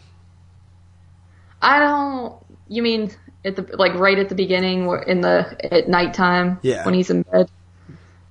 I don't really know. It definitely ties in to what's going on at the end, which I still don't know. I think it's kind of... I think I need to rewatch the end. I watched this film almost like a week ago at this point, and I can't remember. This is the problem with me watching so many movies lately. It's just, dude, I mean, between 1982 podcast and Halloween reviews, like, I've watched like 60 movies or something this month, and I'm just burnt out, you know what I mean? So it's kind of I kind of forget what even happened at the end, but I think there's something to do with these masks. Okay. Ultimately, like there's wolf masks that they're putting on, and then it kind of is altering their personalities and making them do some weird shit. That's kind of what I was getting out of it, and that's the best way I can put it. And yeah, if you do watch the ending, there's a scene that makes me believe that. Okay. Not like the very last scene or anything like that. It's like right towards the climax. But yeah, you'd probably definitely have to go back and rewatch it. But overall, I mean, maybe go back and rewatch the scene on Netflix. But it's a good movie. Watching on Netflix and it's a good movie, you know. But yeah, it's a good movie. I thought it was actually good, honestly. Like, I could tell you kind of wanted it to be something else, maybe, and I could definitely see that. It's not overly horrifying. It's definitely not... It's very light on the horror elements. Like I said, it's more of a slow burn drama, but I kind of enjoyed it. I was afraid I was going to get very bored by it because I'm really bad with watching long movies, especially if they're slow like this. But I actually thought it was pretty solid and had some emotional moments throughout it. Yeah. All right. Well, with that said, I hope you guys enjoyed our brief little review of Hold the Dark. If you don't know who we are, well, should we rate this? I don't know. I don't know if they. Yeah. Does it matter if you rate on here? I don't know. It's us. Okay. Let's go and do the ratings, I guess. Okay. 8.5 out of 10. All right. I came in at a 7.5 out of 10. I like his other two I think I give Murder Party a 7.5 as well, but I enjoyed that one a lot more. But his other two films, fan-freaking-tastic. I think I'm at 8.5s and 9s on those. You should definitely check them out if you haven't seen them, Carly, because they are like this, but better. it has like one's the Green Room, correct? Yeah. Is that what you said? Yeah, I mean, I own that on Blu-ray. I just haven't gone around to it yet. Definitely watch it. It's really good. And it captures like some great vibes and stuff like that with like the punk rockers setting and stuff. But anyway, this is Netflix and Chill Horror Podcast, and you can check out new episodes of us probably within the next month or so. And you could go back and listen to some of the older ones. I also have another podcast, 22 Shots, obviously. So check that out. Our Exploding Heads episode should be posting this Wednesday when this airs on Halloween. So that's the awesome 1982 show. So that's one of our better shows in a long time. So check that out. And any final words? I got nothing. All right. We'll see you guys next time. Thanks to Mr. Jason Lloyd for inviting us to do this. Yeah. Keep up the good work, homie. All right. Peace. Peace. All right. Now that I'm actually editing the podcast, I can see it was a joint effort by JP and Carly. I had no idea that it was going to be the Netflix and Chill combo here. But thank you, JP and Carly, for that awesome review. And I hope you consider participating again in the future. Y'all did a kick-ass job. Thank you. Here is a Snickers for each of you. And for old time's sake, how about a Charleston Chew? Thank you, Mr. Peterson. Happy Halloween.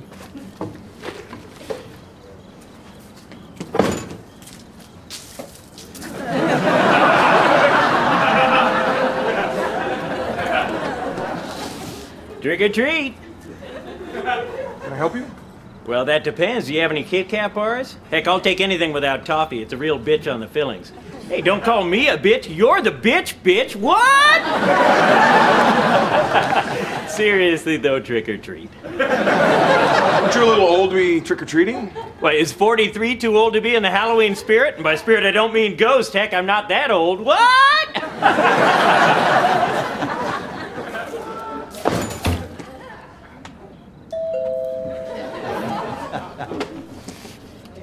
Look, I realize this is a little unusual, but, I just moved into the neighborhood, and, I figured I'd use trick-or-treating as an excuse to get out and make some new friends. I apologize for being so awkward.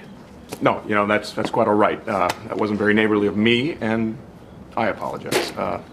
Bob Peterson. Jeff Montgomery. Pleasure to meet you.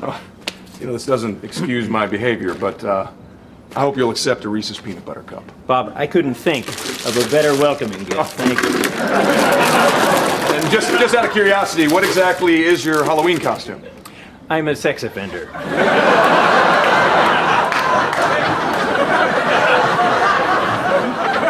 Excuse me?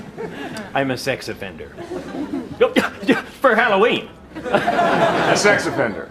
Yes, pretty convincing, huh? Here, watch this. I'm Jeff Montgomery. By law, I'm required to inform you that I'm a repeat sex offender, and I'll be living in your neighborhood. It's a great costume, right? Could you sign and date these, please? What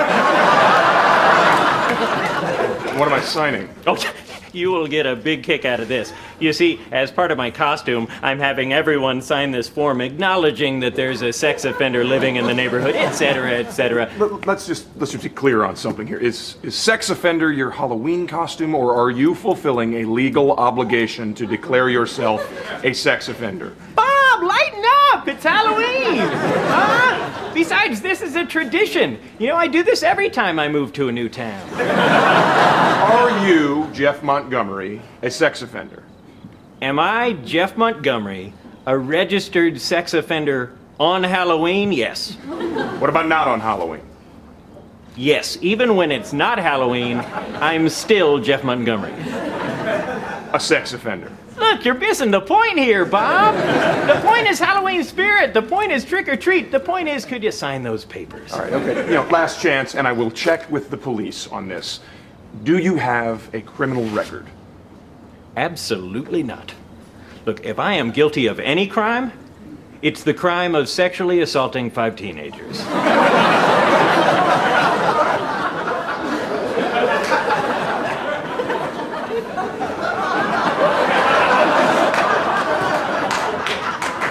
Okay, now this is gonna sound like a terrible segue, but are you looking for a babysitter? Happy Halloween! Okay, now it's time to go to the next review, and this is by Mr. Charlie Brady. He's the indie film director, and his reviews are from a director's point of view, so that's why I highly enjoy listening to all of his reviews that he does for us. Now, this film is, I believe, the only film that I haven't seen that's going to be reviewed tonight, and I was looking forward to it. I highly enjoyed Hell House LLC Part 1, and so I'm looking forward to the Part 2, so hopefully it didn't disappoint. So give us your thoughts on it, Charlie. It's been 8 years since the opening night tragedy of Hell House LLC, and still many unanswered questions remain. Thanks to an anonymous tip, investigative journalist Jessica Fox is convinced that key evidence is hidden inside the abandoned Abaddon Hotel. Evidence that will shed light on the hotel's mysteries. She assembles a team equally hungry for answers with one goal: break into the hotel and discover the truth.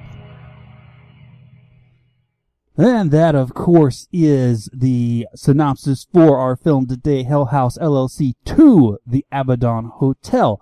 And this is, of course, by writer-director Stephen Cognetti, coming back for a sequel to his Hell House LLC from 2015. Now, one thing I found very interesting about this film is the idea that there's a rumor going around that this is the second part in a planned trilogy, and that would make perfect sense with the way this film is laid out and the way that the film ends. And I'm not going to get into that because, as you know, if you've listened to my reviews before, I don't like to do spoilers.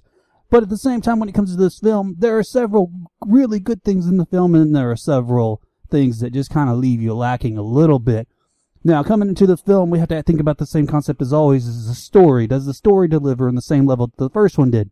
And I think that it does, and in fact, it adds a lot more to the first film because it gives a lot more background. And if you think about the concept, if this is indeed a planned trilogy, that's the main role of the second film. It fills in some of the holes, some of the backstory that leads into the third film that's going to answer all those questions developed in the first and second. And I think Cognetti does a great job with this in terms of the story because he opens up as many holes as he kind of tries to close from the first one, and that makes me really look forward to a perceived third part to this. And when you look at this, and if you look at the first film, it picks up on the same quality level, and it continues to make sense in the found footage style. At the same time, when you look at the idea behind the film, how the footage was assembled and released, this is where it kind of gets a little bit cliche, in fact. And this is something I'm not going to say is a bad thing about the film, but I'm just saying that this is where Cognetti wasn't the most original. This is the concept of somebody within the news footage area that is presented in the film that takes the footage and releases it, or edits it and then releases it without the studio's or the network's permission. This isn't anything new. In fact, we saw the exact same thing in Cannibal Holocaust way back in 79-80. So there's nothing new in that. Just the way that he does it is coherent in the scope of the film. And it makes a lot of sense. The bad thing about this whole idea is the whole bringing in the news trope and feel is the effort, I think, that looks like it went into it, because there's so much in this film that hinges on the news studio / talk show segments, and there's so many of them, and they do so little in scope of the story. But they're so badly done at times. By badly done, I mean they're green screen. Literally the entire set that they're done on is a green screen, and you have floating chairs because the floor is green screen. You have characters that are badly chroma keyed. They're not balanced. They're not blended at all into the background that's used. At the same time, there's a lot of little Easter eggs in this green screen stuff, and I almost wonder if that's why Cognetti wanted to do this type of segment. It's because you can do little frame inserts into the background with what is being projected through the green screen area. You can do quick little frame inserts, and in fact, if you look very closely, you will see these little inserts as they'll flash almost just very quickly, because it's like 1 or 2 frames of the film. And it's an interesting way to stick something into what's perceived to be a television show that you wouldn't usually be able to show on television. I think Cognetti is actually very good about doing that, because it breaks a lot of rules, but at the same time it adds a lot of visual interest. The bad thing is, in all of those scenes, and there's a lot of them in the news studio, is that the green screen itself is not very well done. It's just rough to look at, and it seems like it just wasn't spent a lot of time on. Which makes you kind of wonder, when you're doing a sequel like this, typically you put a little more effort into the sequel, so where did all that effort go? And I think the key idea to understanding where it went is looking at the actual scenes that are shot back in the Abaddon Hotel. And that is where the film really picks up, because aside from all the telling, which is everything in the news studio, all they do is they sit there and tell. It's honestly quite boring, and it's probably about 25 to 30% of the movie. But I think that's going to be explained, the whole bringing everything around to make sense in the third part, if there is indeed a third part. When they get to the Abaddon, though, that's where you get a lot of that great background information. And when you get there, the visuals are great, the mood and the tone fit the film, the camera work makes sense. There's no like, oh, where'd this camera angle come from? Why do we have that? Everything is perfectly logical in the sensibilities of a found footage film. At the same time, looking at the characters who go into the Abaddon in this segment of the film, we have to kind of wonder, why are these people here? Why do I need to care about them as character development and things like that?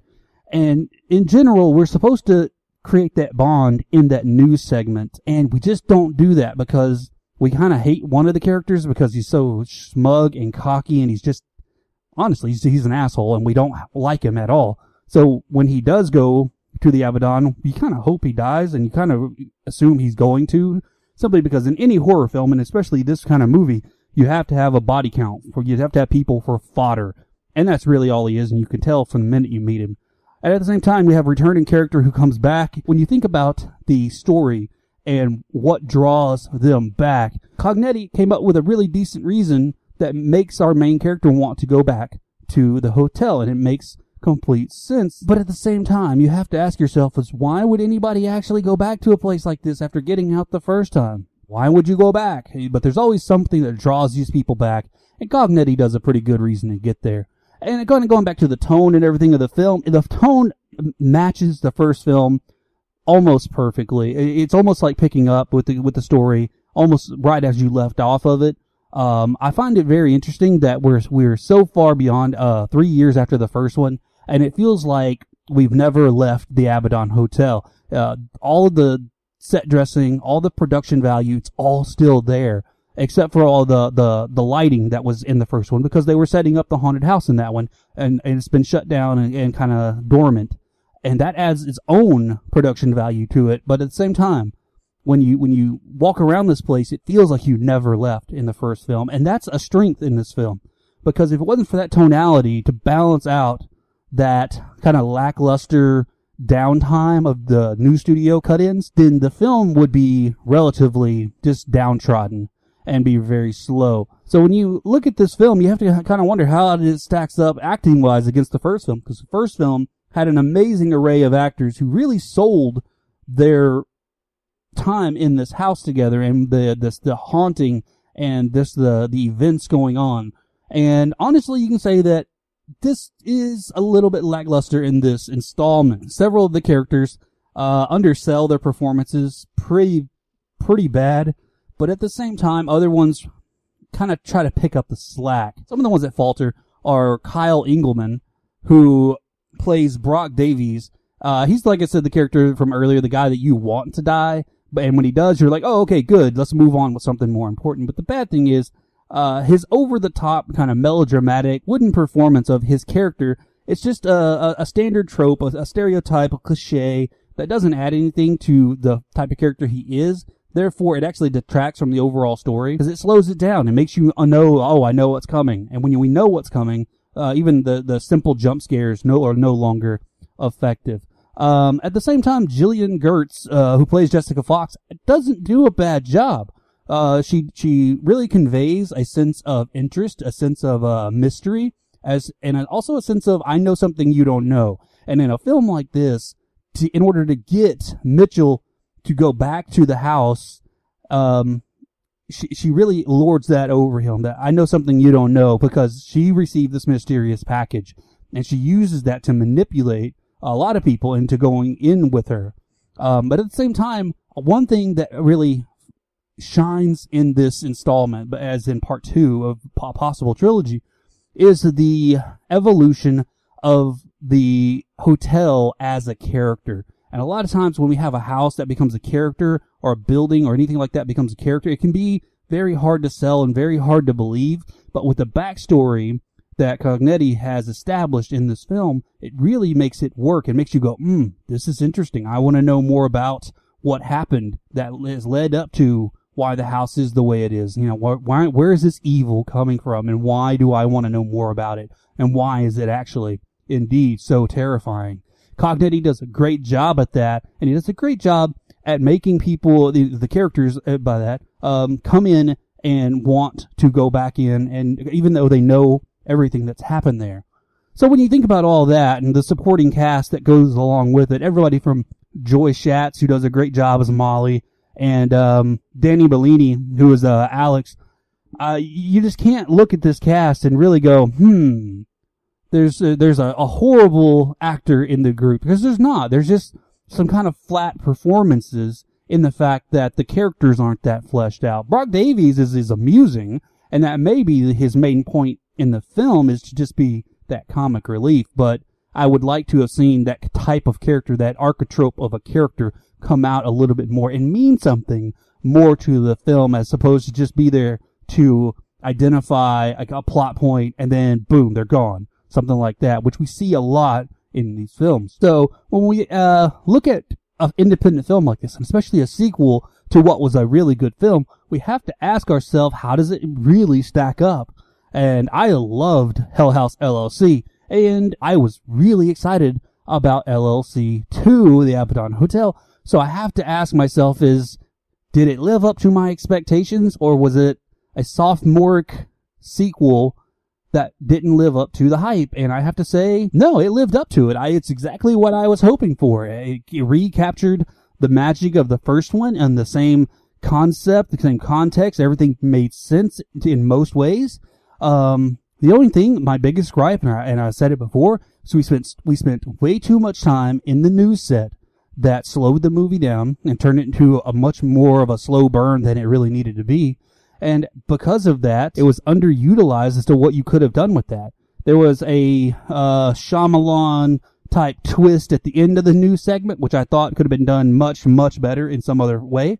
But at the same time, Cognetti did put together a very, very apt follow-up to his first film. And if indeed this is a second part to a trilogy, I can't wait to see what Cognetti is going to do to bring this whole thing back around and answer all the questions and finish the initial story of the trilogy. So as you know, at the end of all my reviews, I give my grade, and I basically say, would I buy this movie? So here you go. I give Abaddon Hotel, the sequel to Hell House LLC, I give it a B+, an 8.5 out of 10. I would totally buy this, throw it in my movie collection, right by the other one. I did, in fact, in case anybody wonders if I actually do buy these movies. I did buy the first film. It's on my movie shelf. I am very proud to own that film and support Cognetti and his creative team. And I will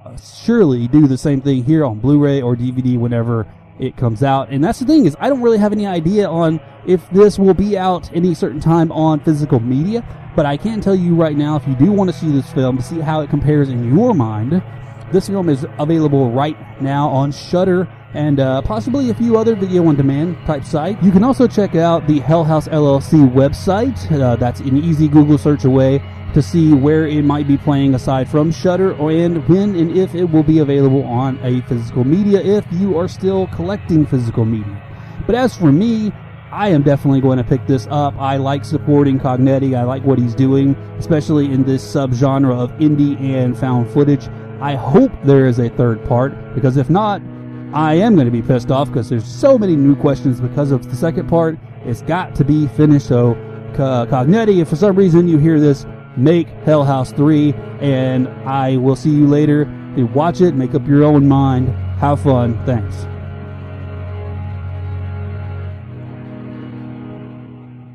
All right. Thank you, Mr. Brady.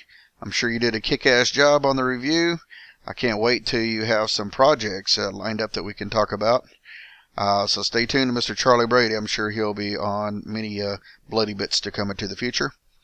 All right, so now it's going on to the next review, and it is going to be from a film I highly enjoy. It's called The Apostle, and it is by the director of the Raid films. We got the Cinema Attack crew attacking this film. So take it away, fellas. Hey, what's going on, Cinema Attackers? Welcome to this special Halloween episode of Bloody Bits. Of course, from Cinema Attack, I am the host, Derek Bourgeois, a.k.a. the Boston Brando. And with me today, we don't have my good homie Matt, because he's out fucking at a con right now, but we have the main man, the dancing Rick Rude himself, W Doubles. What's going on, people? Yeah, Matt's on a con right now. That's why he couldn't join us for this. I didn't want to really bother him because he's prepping for the con and stuff. But it's all good. We'll have Matt back for the next episode of our show. But yeah, W, it's fun to be back on the Bloody Bits, and we actually have a good movie this time. Hell yeah, that's a refreshing thought right there. That's all. Yeah, so first off, thank you, Jason, for actually doing it a little differently this time. He gave us like stuff that was actually streaming for this episode. So that was actually cool that we actually got the chance to watch something that was readily available for all of the hosts to watch. Yeah, so the film that we are doing is a 2018 film called Apostle, directed by Gareth Evans, who we know probably most notably for directing the Raid films, right? Yeah, that's cool, man. Yeah, and I actually, he also directed the VHS 2 segment, Safe Haven, which is probably the best segment of any VHS film ever. Yeah, definitely the best one in part 2, for sure. Yeah, probably the whole series, to be honest. Let's face it. Yeah. Even though I do like the Alien one. But I also seen his first film, too, which was Footsteps, which was released by Unearthed Films. So it was kind of cool to see this guy grow as a director. So, yeah, the plot of Apostle. In 1905, a drifter on a dangerous mission to rescue his kidnapped sister tangles with a sinister religious cult on an isolated island. Short and sweet. That's pretty much the gist of what's going on with this one. We have our main character, Tom, played by Dan Stevens, who you recognize him, right, Dub? He looked familiar, man, but remind me where he's from. He's the main guy from The Guest. Mm. And okay. Yeah, he has that look with the striking eyes. Mm-hmm. Well, let's get right into the review, man. Yeah, very tense, like throughout it, like the whole beginning sequence where Tom is getting the gist of what's going on and what happened to his sister. Yeah, it definitely starts off with a kick, and you know, I mean, the basic gist of this one you did touch on, but there's a lot of characters and some other like intertwining storylines going on in this flick, so don't let it be thought that it's really simple flick. There's a lot. Yeah, definitely. The one film that this reminded me of when I was watching it was Black Death. It had kind of that aesthetic look. You remember that film, right? Yeah, absolutely. Like, and I could kind of get the witch kind of aesthetic too. Just the whole period piece thing is cool. Yeah, it kind of reminded me more of Black Death with like the whole cult aspect of like the village, and just the way that the village went down and how they fucking did with some of their philosophies in life, you know. My favorite part of the whole story was, I mean, not to get too much away, but the tree aspect, the kind of Mother Earth aspect, I guess you could say. Yeah, man, I really liked how they played on that, and you know, without giving too much away, because I really want people to see this movie. There is a supernatural aspect, and it's kind of this laden if this guy's making this shit up, or is there really a supernatural? And when we do discover what's going on with this island, per se, it's like, wow. Like, great acting, though. Like, Dan Stevens was fucking tremendous in this role. He's a British actor. I'm not sure if the whole cast is like Michael Sheen. I recognize he plays Malcolm, the head of the island. He's fucking great. You probably recognize him from Underworld. Yeah, man. Yeah, what a great, sinister, protagonist going on there. He just gives some really emotional performances in this, honestly. Yeah, man. The whole cast, the woman who plays his daughter, terrific. I liked the interactions between her and Tom. It was really genuine, and you could see that she was a caring person. She wanted to believe that the faith was real and good for the people, even though there was some shady shit going down behind the scenes as we've seen as the viewers. And I mean, what about the grinder, man? Oh my god, the purification scene? Fuck. He's just one of the coolest, like, mass figures I've seen in a while. Like, really cool looking. Oh my god, that whole scene was tremendous, man. That was a cool mask too that guy was wearing. Yeah, it was kind of the way I would describe it. It was kind of like Cub, but it was more like made out of twines instead of like a solid piece of wood. Mm-hmm. If that makes any sense. It's like a wicker basket almost kind of looking thing. Yeah, it was fucking tremendous. Yeah. How did you feel about like some aspects? Were you okay with everything about this movie? The only downfalls were like the slower kind of, I felt like it was getting romantic part, and it was just in that period piece. But I mean, yeah, it quickly took a turn, and I kind of respect why they did that. Looking back. So, are you talking about like the characters of Jeremy and Fionn? Yeah. Yeah, I mean, it kind of felt like kind of fairy tale, and being a period piece. Like, yeah, is this gonna be a love story drama, or is this really gonna be horror? But I mean, you quickly find out it's definitely a horror flick. Yeah, I kind of didn't mind those because it was kind of like the calm before the shit fucking hit the fan scenes, exactly. And then when the shit does hit the fan, it impacts those scenes even more powerful, especially what happens to those characters, which is kind of tragic in a way. Especially that whole purification scene, man. That shit was fucking powerful, man. I was like, holy shit. Yeah, it's a dark and traumatic movie for sure. Yeah, it actually runs for pretty good and smoothly for over a 2-hour movie too. I was very intrigued throughout it. I didn't feel like it was over long or anything. Of course, there was some like more talky parts, especially with like the whole getting to know the character gist, but I feel bad for that fucking sheep on the boat too, man. Fuck. Oh man. Yeah, that scene caught me off guard. I didn't expect that. Yeah. The cult kind of aspect's really cool too. I mean, yeah, I liked how they were looked at with the kind of looked like Black Clans members in a way. If that sounds, it was fucking fucked, but that's the way they looked to me. It's definitely creepy, man. It's effective. And they had their own bodyguards that chase people. I was like, holy shit, what the fuck's going on with this movie? There's a lot of... The whole fucking climax is fucking action-packed, too. Some of the best, like, knife and realistic gore effects, in my opinion. I was going to say, there is some great gore. You can't sell it short on that aspect either. Oh, that whole scene, without giving too much away, just a knife going down somebody's torso. Fuck, man. That was fucking great. And just the creature effects, the looks too, man. The mask we already touched. I mean, those are the whole aesthetic of like what's going on with what's in the barn, pretty much. That whole scene's fucking. Those effects are fucking great on that person or thing that was in there without giving too much away. This is a tough movie to talk about without spoiling too. I kind of want, I kind of want to do that, maybe like a side show on this one on our own show where we just give away everything. I want to get Matt involved too because I want to see what Matt thinks about this movie. Yeah. I think he would dig it. I think a lot of the Bloody Bits listeners will as well. Yeah, man. I love it, man. So I think that's all we got to really say about it without going too crazy into it. But you guys, you want to give your rating for this movie? I mean, I'm going solid. I'm going pretty high on this, 9 out of 10. I was thoroughly impressed with the fossil.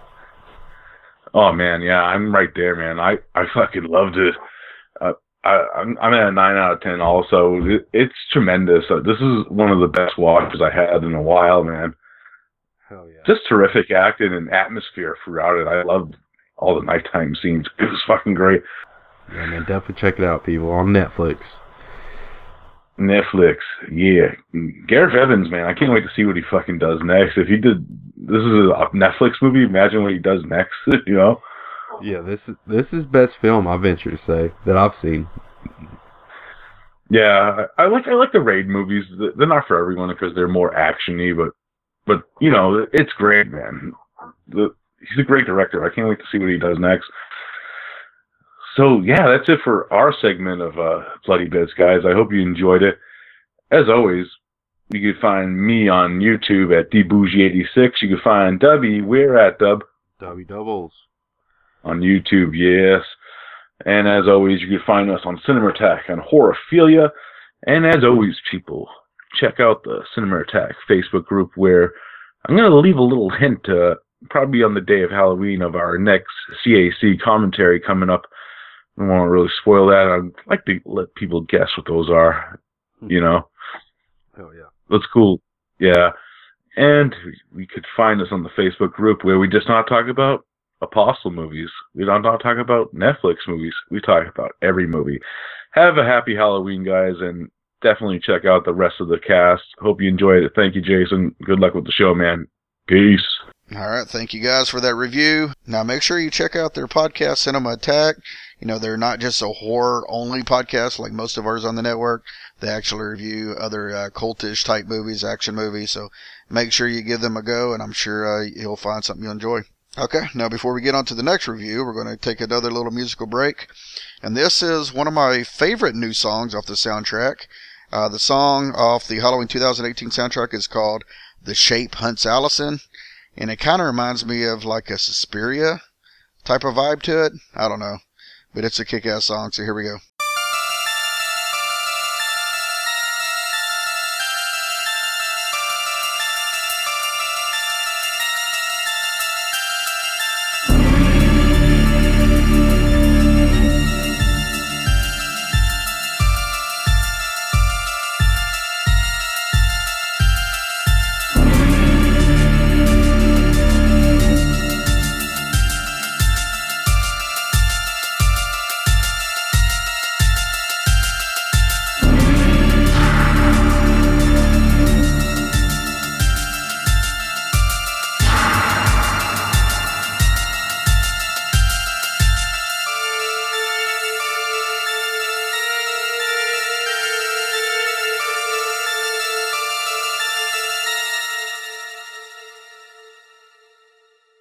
Okay, we're getting pretty close to the end. Only 2 more reviews.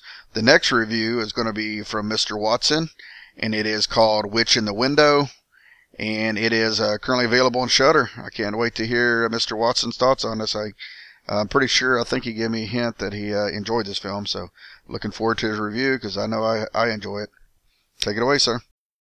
Hey, what's up, everyone? I'm Mr. Watson, the host of Horror Corridor, a psychologically oriented, pseudo-academic and kick-ass solo cast where I make various attempts to wax intellectual about the horror genre. I think I'm often successful, and we'll see if that's the case right here and now as I give you my feature review of The Witch in the Window 2018. If you've heard me on Bloody Bits before, and I've been on here a lot, my friends, you know the drill, and if not, here's how we'll do it. I'll give a quick film setup, provide you with my likes and dislikes, and I'll just wrap it up with some final thoughts and ratings. So if that sounds good to you, let's jump right in.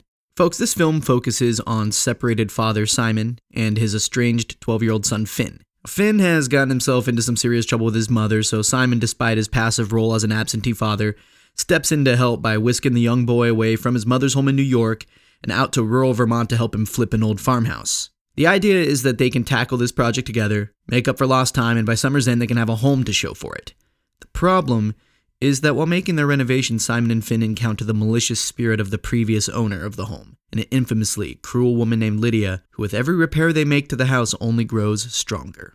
Alright peeps, what we got in this film is an understated and subtle take on the haunted house narrative that relies more on character-driven story than on flashy frills and gimmicks. And so if you go into this film understanding that we're dealing with a work that's aiming to explore the relationships of the people populating the script's pages as opposed to giving viewers scare after scare, then you'll have little trouble being on board for the art that these filmmakers are intending to create. See, haunted house films can feel dusty and gothic. They can feel oppressively evil and demonic. They can be cheap and overblown. We've all seen countless examples of each of those things, right? Well, with The Witch in the Window here, we're working with a smaller scale story that's playing its hand a bit more on the modest side of the coin, and part of this comes from the fact that our primary setting, the house in question, it's not old and spooky, nor does it radiate any kind of initial evil prior to the titular witch making her first appearance. No, this house just looks and feels normal, which is part of both its charm and its potential for horror. So getting into likes here.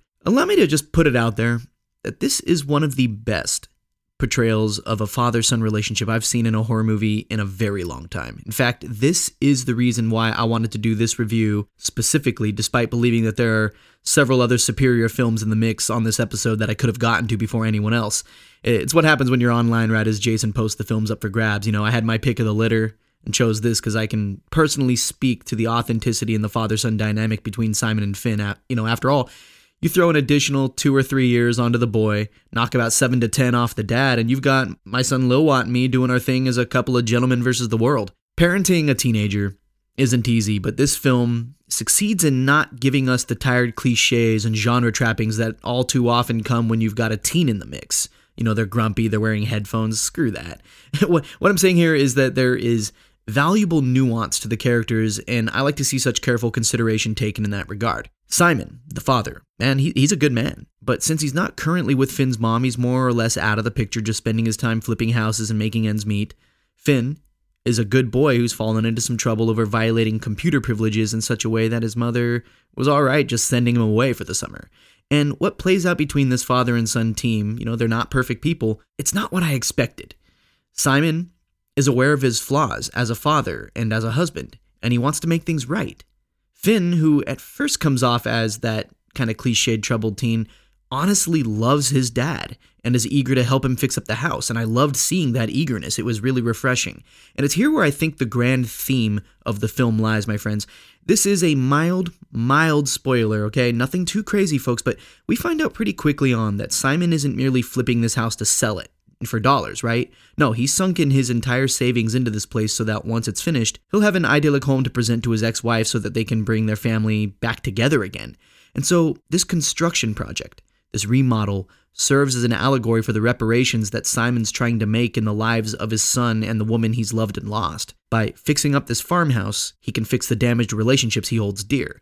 And here's the deal, everyone. It's a partial success in that this undertaking is drawing Simon and Finn closer to one another. It's heartwarming, really, everyone, to watch the scenes where they're working on the house together, just talking about life and spending time together. It's what would happen between a father and son. The problem is that this house isn't without its dark side. Through an interesting third character named Lewis, who's an electrician neighbor who is all too familiar with this house, we find that a bad old woman lived and died there, and her influence can be felt even outside the walls of Simon's and Finn's potential home. In fact, we find that as Simon and Finn work to fix the house up, the titular witch in the window grows in power.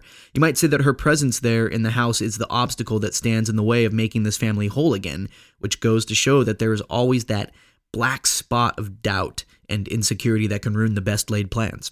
So let's talk about the witch herself.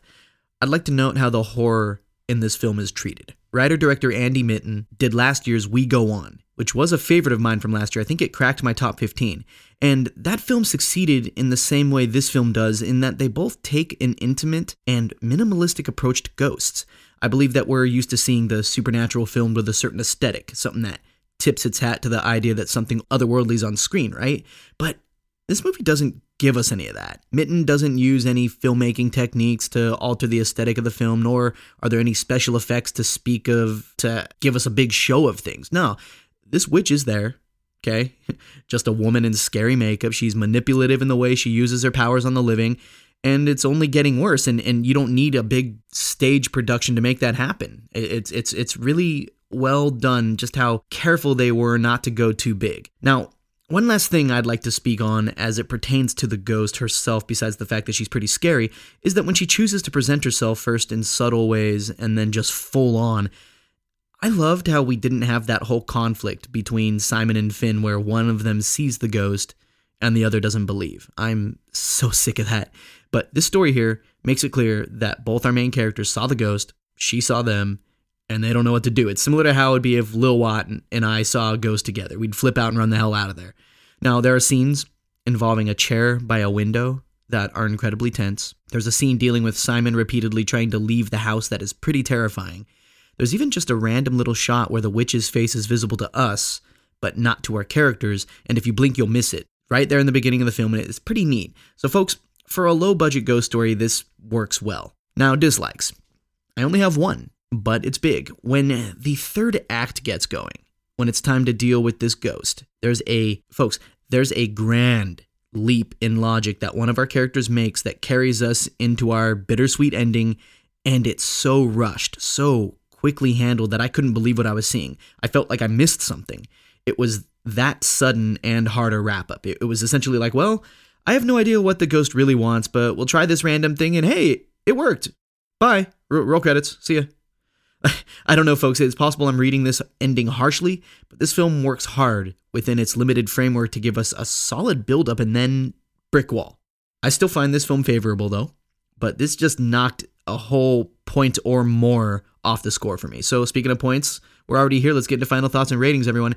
If you're okay with your horror having a fat dose of drama in the mix, if you enjoy haunted house narratives that err on the subtle side, if you want to see a scary witch lady and a great father-son dynamic, then you'll see something you like here. However, I do believe a lot of viewers will find the end of the film to be a disappointing swerve in the wrong direction, which is such a shame because this film really was doing everything right up until then. Still, this is a pretty satisfying enough one-time watch, and I'm giving it a 7.5 out of 10, the classic Jason Lloyd rating. And that does it for me, everyone. That's all she wrote. I'd normally plug my own podcast at this point, but I don't want any new listeners. The Facebook group page, it's already too big and too many people are posting. I don't need more, so Horror Corridor, don't listen to it. So thank you very much for including me, Jason. I'm always happy to be on your show. You are the best. Enjoy the rest of the show, folks. Back to you, buddy. Thank you, Mr. Watson, for that review. I'm sure you did a kick-ass job like normal. If you're not familiar with Mr. Watson, make sure you check out the Horror Corridor podcast. It is top-notch quality stuff. I guarantee you, once you listen, you'll be a fan. All right, so now, before we move on to the final review, which is by myself, we're going to have one more musical break, and it is a song by Eminem talking about Halloween. Take it away, Em. Shady's back. And I'm pissed off. And I'm not just pissed off about you-know-who. I'm pissed off about some other shit, too. I'm gonna drop a couple bars. Candy bars. You don't wanna cross swords with me in 2017. Got some Halloween pet peeves, affects me intensely. Like that weird-ass lady who gives out them candy apples. That sticky gunk got stuck in my Chewbacca mask, you asshole. They're too hard to eat. Horses can't even bite them. They're responsible for more knocked-out teeth than Mike Tyson. And that dad with that elaborate Halloween show every year. That just reeks of a sad, unfulfilled acting career. And if you got nut allergies, I feel bad for you, son. I ate 99 Reese's. You got killed by one? And can we stop the goddamn costumes that are just internet memes? I'm crying Michael Jordan. I'm a poop emoji. Oh, thanks, hippie family, who just handed me some green tea. Don't be surprised tonight if you're the only house with TP. That robot outfit's slowing the whole group down. Halfway through your new costume, it's just a sweaty head and a frown. On this Halloween 2017, safe in my crib, that is where I'll be. Cause I can't stand you people, more annoying than evil. Every pumpkin I see enrages me, cause it reminds me of that pumpkin chief. Sorry, I'm digressing, and that's not today's lesson. I can't stand these damn costumes that are based on a pun. I'm barely legal. I'm a hole-in-one. Rule of thumb, it's not funny if it has to be explained. It's Halloween, witch. Who said we were playing charades? All the sexy cats from last year are going out as handmaids, which doesn't look too promising for bros who want to get laid. Basic witches at the party aren't having any fun. They take pictures that are arty, then they leave when they are done.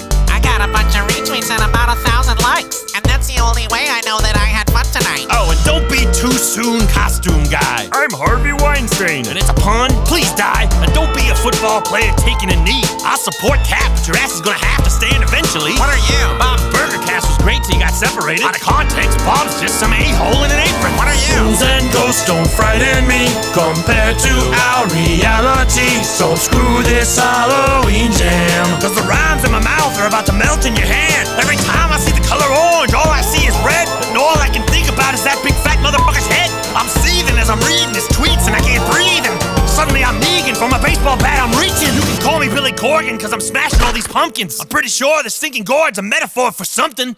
Alright, now all good things must come to an end. It's time for the final review of the night. And it is going to be by yours truly. And it is a film called Office Uprising. Now, I've given my theory before on this. I don't know, it's been a while since I talked about it, but if you look on IMDb, I don't give IMDb ratings much credence because they use a weighted average, which kind of doesn't make sense to me. If you want to see a more accurate rating of films that are on IMDb, what I highly recommend that you do is click on the number of ratings, and it gives a statistical breakdown of how many people rated it 1, 2, 3, all the way up to 10. And that gives you a much more accurate, that I found, and personally, a much more accurate way of rating a film of what most people, the majority of people think about it. So, for example, this film is averaging a 6.5 out of 10 on IMDb, the weighted average they use. But if you look at it closer, the breakdown of the ratings, 74% of the people rate the film anywhere from a 7 all the way up to a 10. Majority of the ratings were 7 and 10 range, to be honest with you here. So as you can see, the weighted average doesn't come out to what people truly think about it. Anyway, I'll just point that out here because it is a kick-ass film. It's really fun. The film is directed by Len Oding, I believe is how you say his name.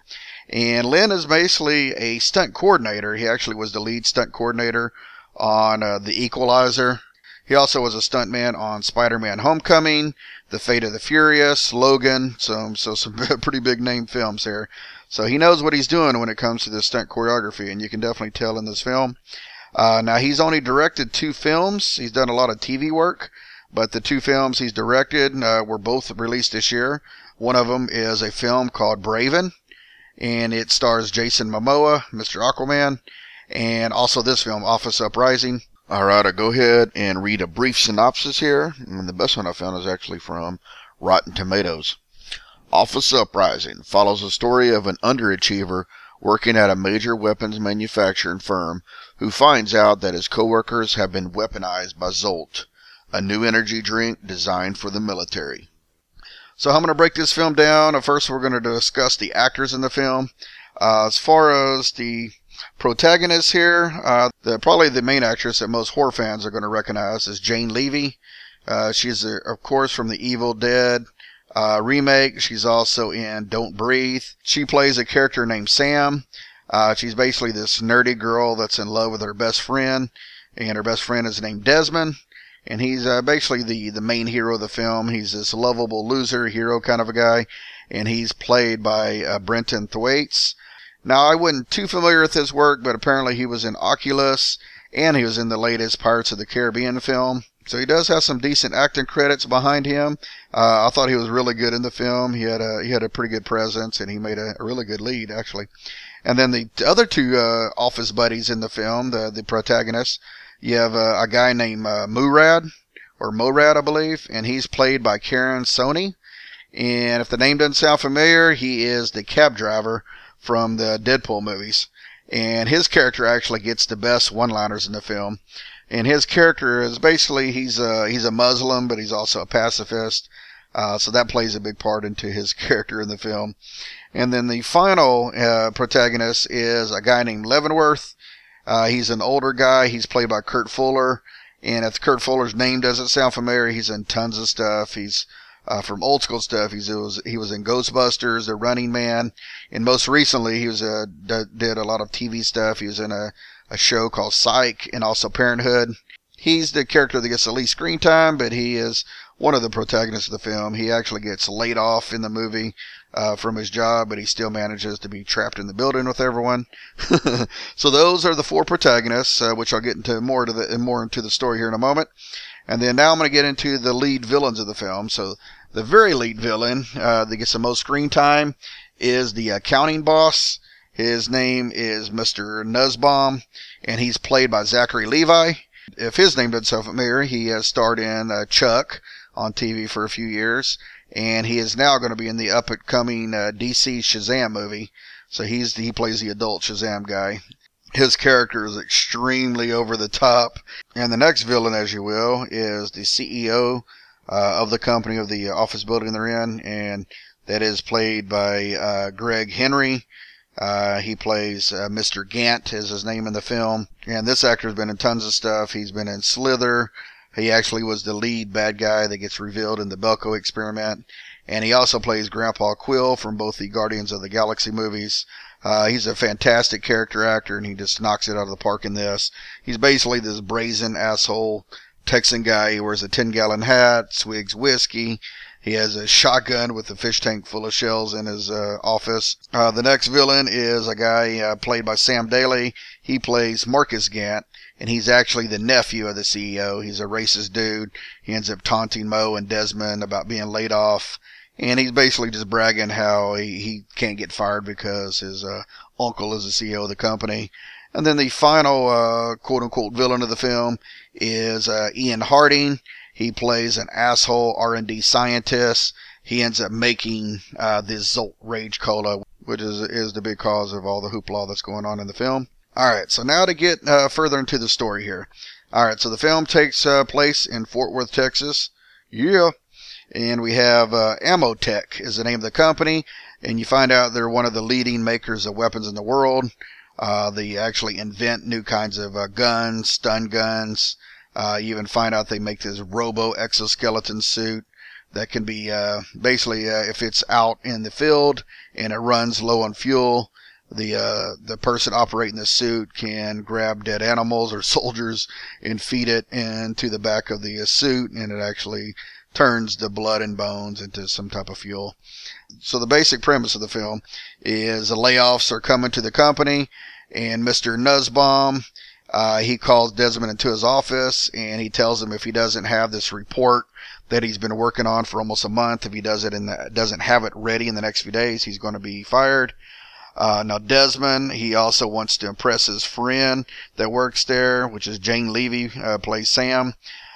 So finally he decides to stop being a slacker, and he wants to leave work early so he can work on this report so he doesn't get fired. And while he leaves the office building, the other co-workers, they end up going to this pep talk seminar that they're holding at work, and they're given this Zolt Cola to try out. So you find out the cola basically eats away at your brain and makes you a raging lunatic. So Desmond disappears for the remainder of the day. After a night of playing around with his roommates and half-assing the report, he goes back to work. When he arrives at work, he notices there's no security guards at the gate. He arrives in the office, and you see that the people are killing each other, attacking each other. His boss, Nussbaum, calls him in, and he ends up basically getting attacked by Nussbaum. So Desmond is running for his life, and while he's trying to escape out of the building, he actually meets up with his coworker buddies. He meets up first up with Sam, And Jane Levy, she only drank part of the cola, so she's only partially affected by the rage disease that the cola causes. So she goes in and out of rage mode. After she attacks him, he does manage to subdue her, and he duct tapes her to a dolly that he wheels around the office. He eventually finds his buddy Mo. Mo is a Muslim, so he was on Ramadan, so he didn't drink any of the cola, so he didn't get affected. And then finally, Leavenworth, the older man, he was fired, but he came back the very next day to come get his belongings, so he's also unaffected by the cola. So you have these 4 co-workers trying to escape the building. Desmond accidentally trying to escape out of a window. He sets off the alarm, and these metal barriers, a la the Boko experiment, surround the entire building, so they have no way of escaping. They actually, the phone service, it's a long story, but they can't call for help. The phone services, the only way out is to make their way up to the executive floor, to the CEO, and get the CEO to deactivate the barrier and call in reinforcements. So that's the essential crux of the movie here, is you have these 4 characters. They're trying to make their way up the floors. They have to make their way past marketing, human resources, sales department, and each department has their own situation. They have to figure out of how to escape them or get around them. And while all this is going on, Zachary Levi, Mr. Nussbaum, he's actually gathering troops on his side. He wants to take over the office building and be the leader, basically. So he goes through the building also, taking out department heads. Now, to describe the tone of this film, I would say it is Grandma's Boy meets Mayhem. As you can tell, the story is really similar to Mayhem overall. I think in Mayhem it was something that was in the air, but in this film it's just that rage cola. It's really similar side effects. People get into rage mode. Not everyone goes straight to killing, but they do get aggressive and do their own little quirky things. So I mean, that's extremely similar to Mayhem. And, you know, I'm not saying it copied from Mayhem because because this was actually released earlier this year, so I'm pretty sure that both films are probably in production at the same time. So I doubt there was any type of borrowing from characters, just, you know, happy coincidence. But the characters in the comedy of the film, it actually reminded me quite a bit of Grandma's Boy. If you've never seen Grandma's Boy, I highly recommend it. It's actually one of these Happy Madison films that doesn't star Adam Sandler, but it's most of his buddies here. Really funny, silly film. Now this film is probably not quite as silly as Grandma's Boy, but it does have a similar tone, at least in the comedy area. So why am I recommend this film? I think the film really works on a few levels here. First off, you have really likable, relatable characters. While the comedy in the film wasn't laugh-out funny, I thought it was really cleverly written and clever dialogue throughout the whole film that pretty much had me smiling most of the whole time. The pacing and editing of the movie is really well done. I don't think there was any real downtime or scenes that I thought were unnecessary. Now, speaking of editing, there is one transition scene that is one of the best I've ever seen.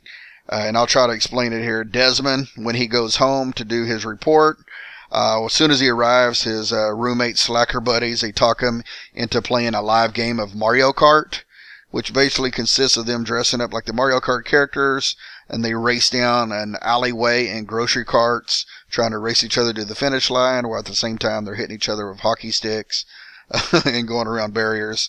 But the end of the race ends up having Desmond's cart that he's riding in. It ends up getting knocked over.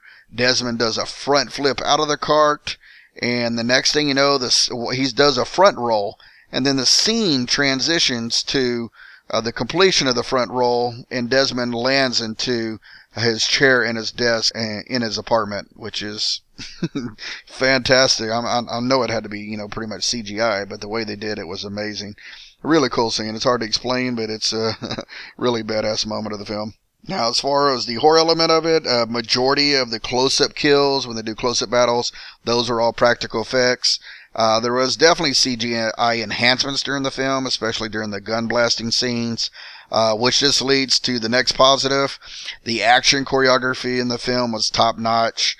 You get one big out-and-out office brawl where the characters have to end up fighting the sales team before they make it to the CEO. And Jane Levy, and I'm sure her stunt double, this is a scene where they get to shine. Some really creative action sequences. One creative action scene in particular involves that bowl full of shotgun shells. And then the whole last third act of the film is an action-packed finale. Basically Desmond and Mo, they have to end up getting some antidote before Sam fully turns rage. In order to do that, they have to end up battling Mr. Nussbaum in his warehouse full of workers. And the whole finale has moments of parkour, wire fu, gun fu. The exoskeleton with the machine gun and rockets is used. Now the Amotech company also has a weapons museum in there. So Desmond and Mo, they get armed to the teeth with World War II weapons. They have drum guns, C4, sliding landmines. It's just a really fantastic action-packed last act. If I have any negatives of the film, why I didn't mind Zachary Levi. His character, I've seen complaints of him being way too over the top. I mean, he is extreme in the film, but I think it fits his character. I didn't have an issue with it, but I can see how some people would. There's also a side story of Desmond making his own video game. And I thought the video game stuff they showed looked like crap. It was a little bit unnecessary side story. I know why they did it, but they could have probably implemented that a little better. Now, upon the first time I saw this film, I've actually seen it twice, but the first time I watched it, I thought that it lacked severely Jane Levy.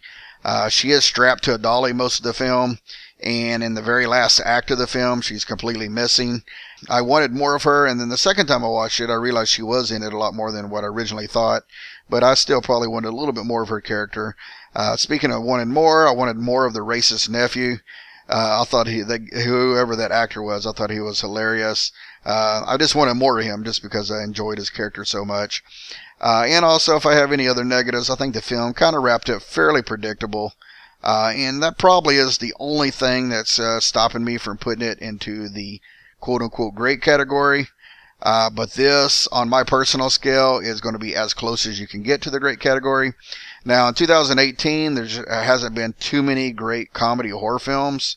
And I'm just going off the top of my head, but I know I really enjoyed Dead Shack. And Dead Shack may have better individual moments in the film. And also Bloodfest may have some better gore overall. But I think Office Uprising is definitely a more consistent film than both of them. So altogether, it is easily my favorite horror comedy of the year so far. And, you know, it just barely misses out my great rating. I'm going to give it a solid 7.75 out of 10. If you're into horror comedies, this is definitely a must watch. I've seen it twice, and I can easily say I could probably watch it again next year. So it does also have a rewatch value, which actually helps quite a bit, in my opinion. So if it sounds cool, the way to watch this film is currently on Crackle.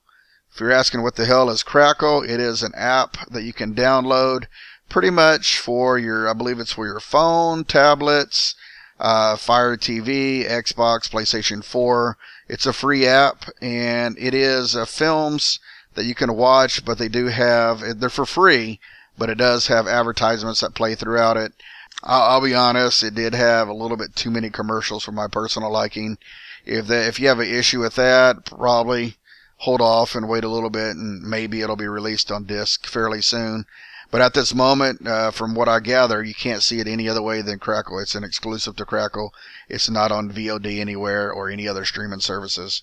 So if it sounds cool, I highly recommend checking it out right away. If not, at least make sure you check it out as soon as it comes to disc.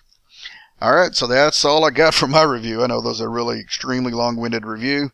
And I just want to thank everyone for listening. I hope you enjoyed the podcast. I love doing these podcasts, especially these joint ones of other podcasters. Extremely easy to put together. That's the reason I like it. Very easy to edit, and you can slap them together in no time. And you get varied opinions from some of hopefully your favorite podcasters out there. If all these films sounds cool, I will have reminders in the show notes of how you can watch them. That's all I got for now. I hope you enjoyed this episode. I hope you enjoyed all the other Halloween-themed episodes on the Horrorphilia Network of podcasts. If you want to follow me, I'm on Twitter at Horrorphilia, which I'll be honest, I don't post very much, but I am very active on our Facebook group, which is under Bloody Bits. So if you're not a member of Bloody Bits, make sure you join there. I have been doing tons of giveaways lately here, so giving away Blu-rays, DVDs, voodoo codes. So there's a really good chance you'll have of winning something if you join the group.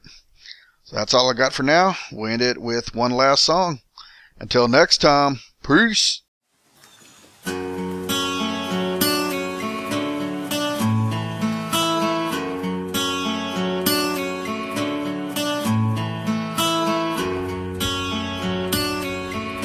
Yeah, yeah.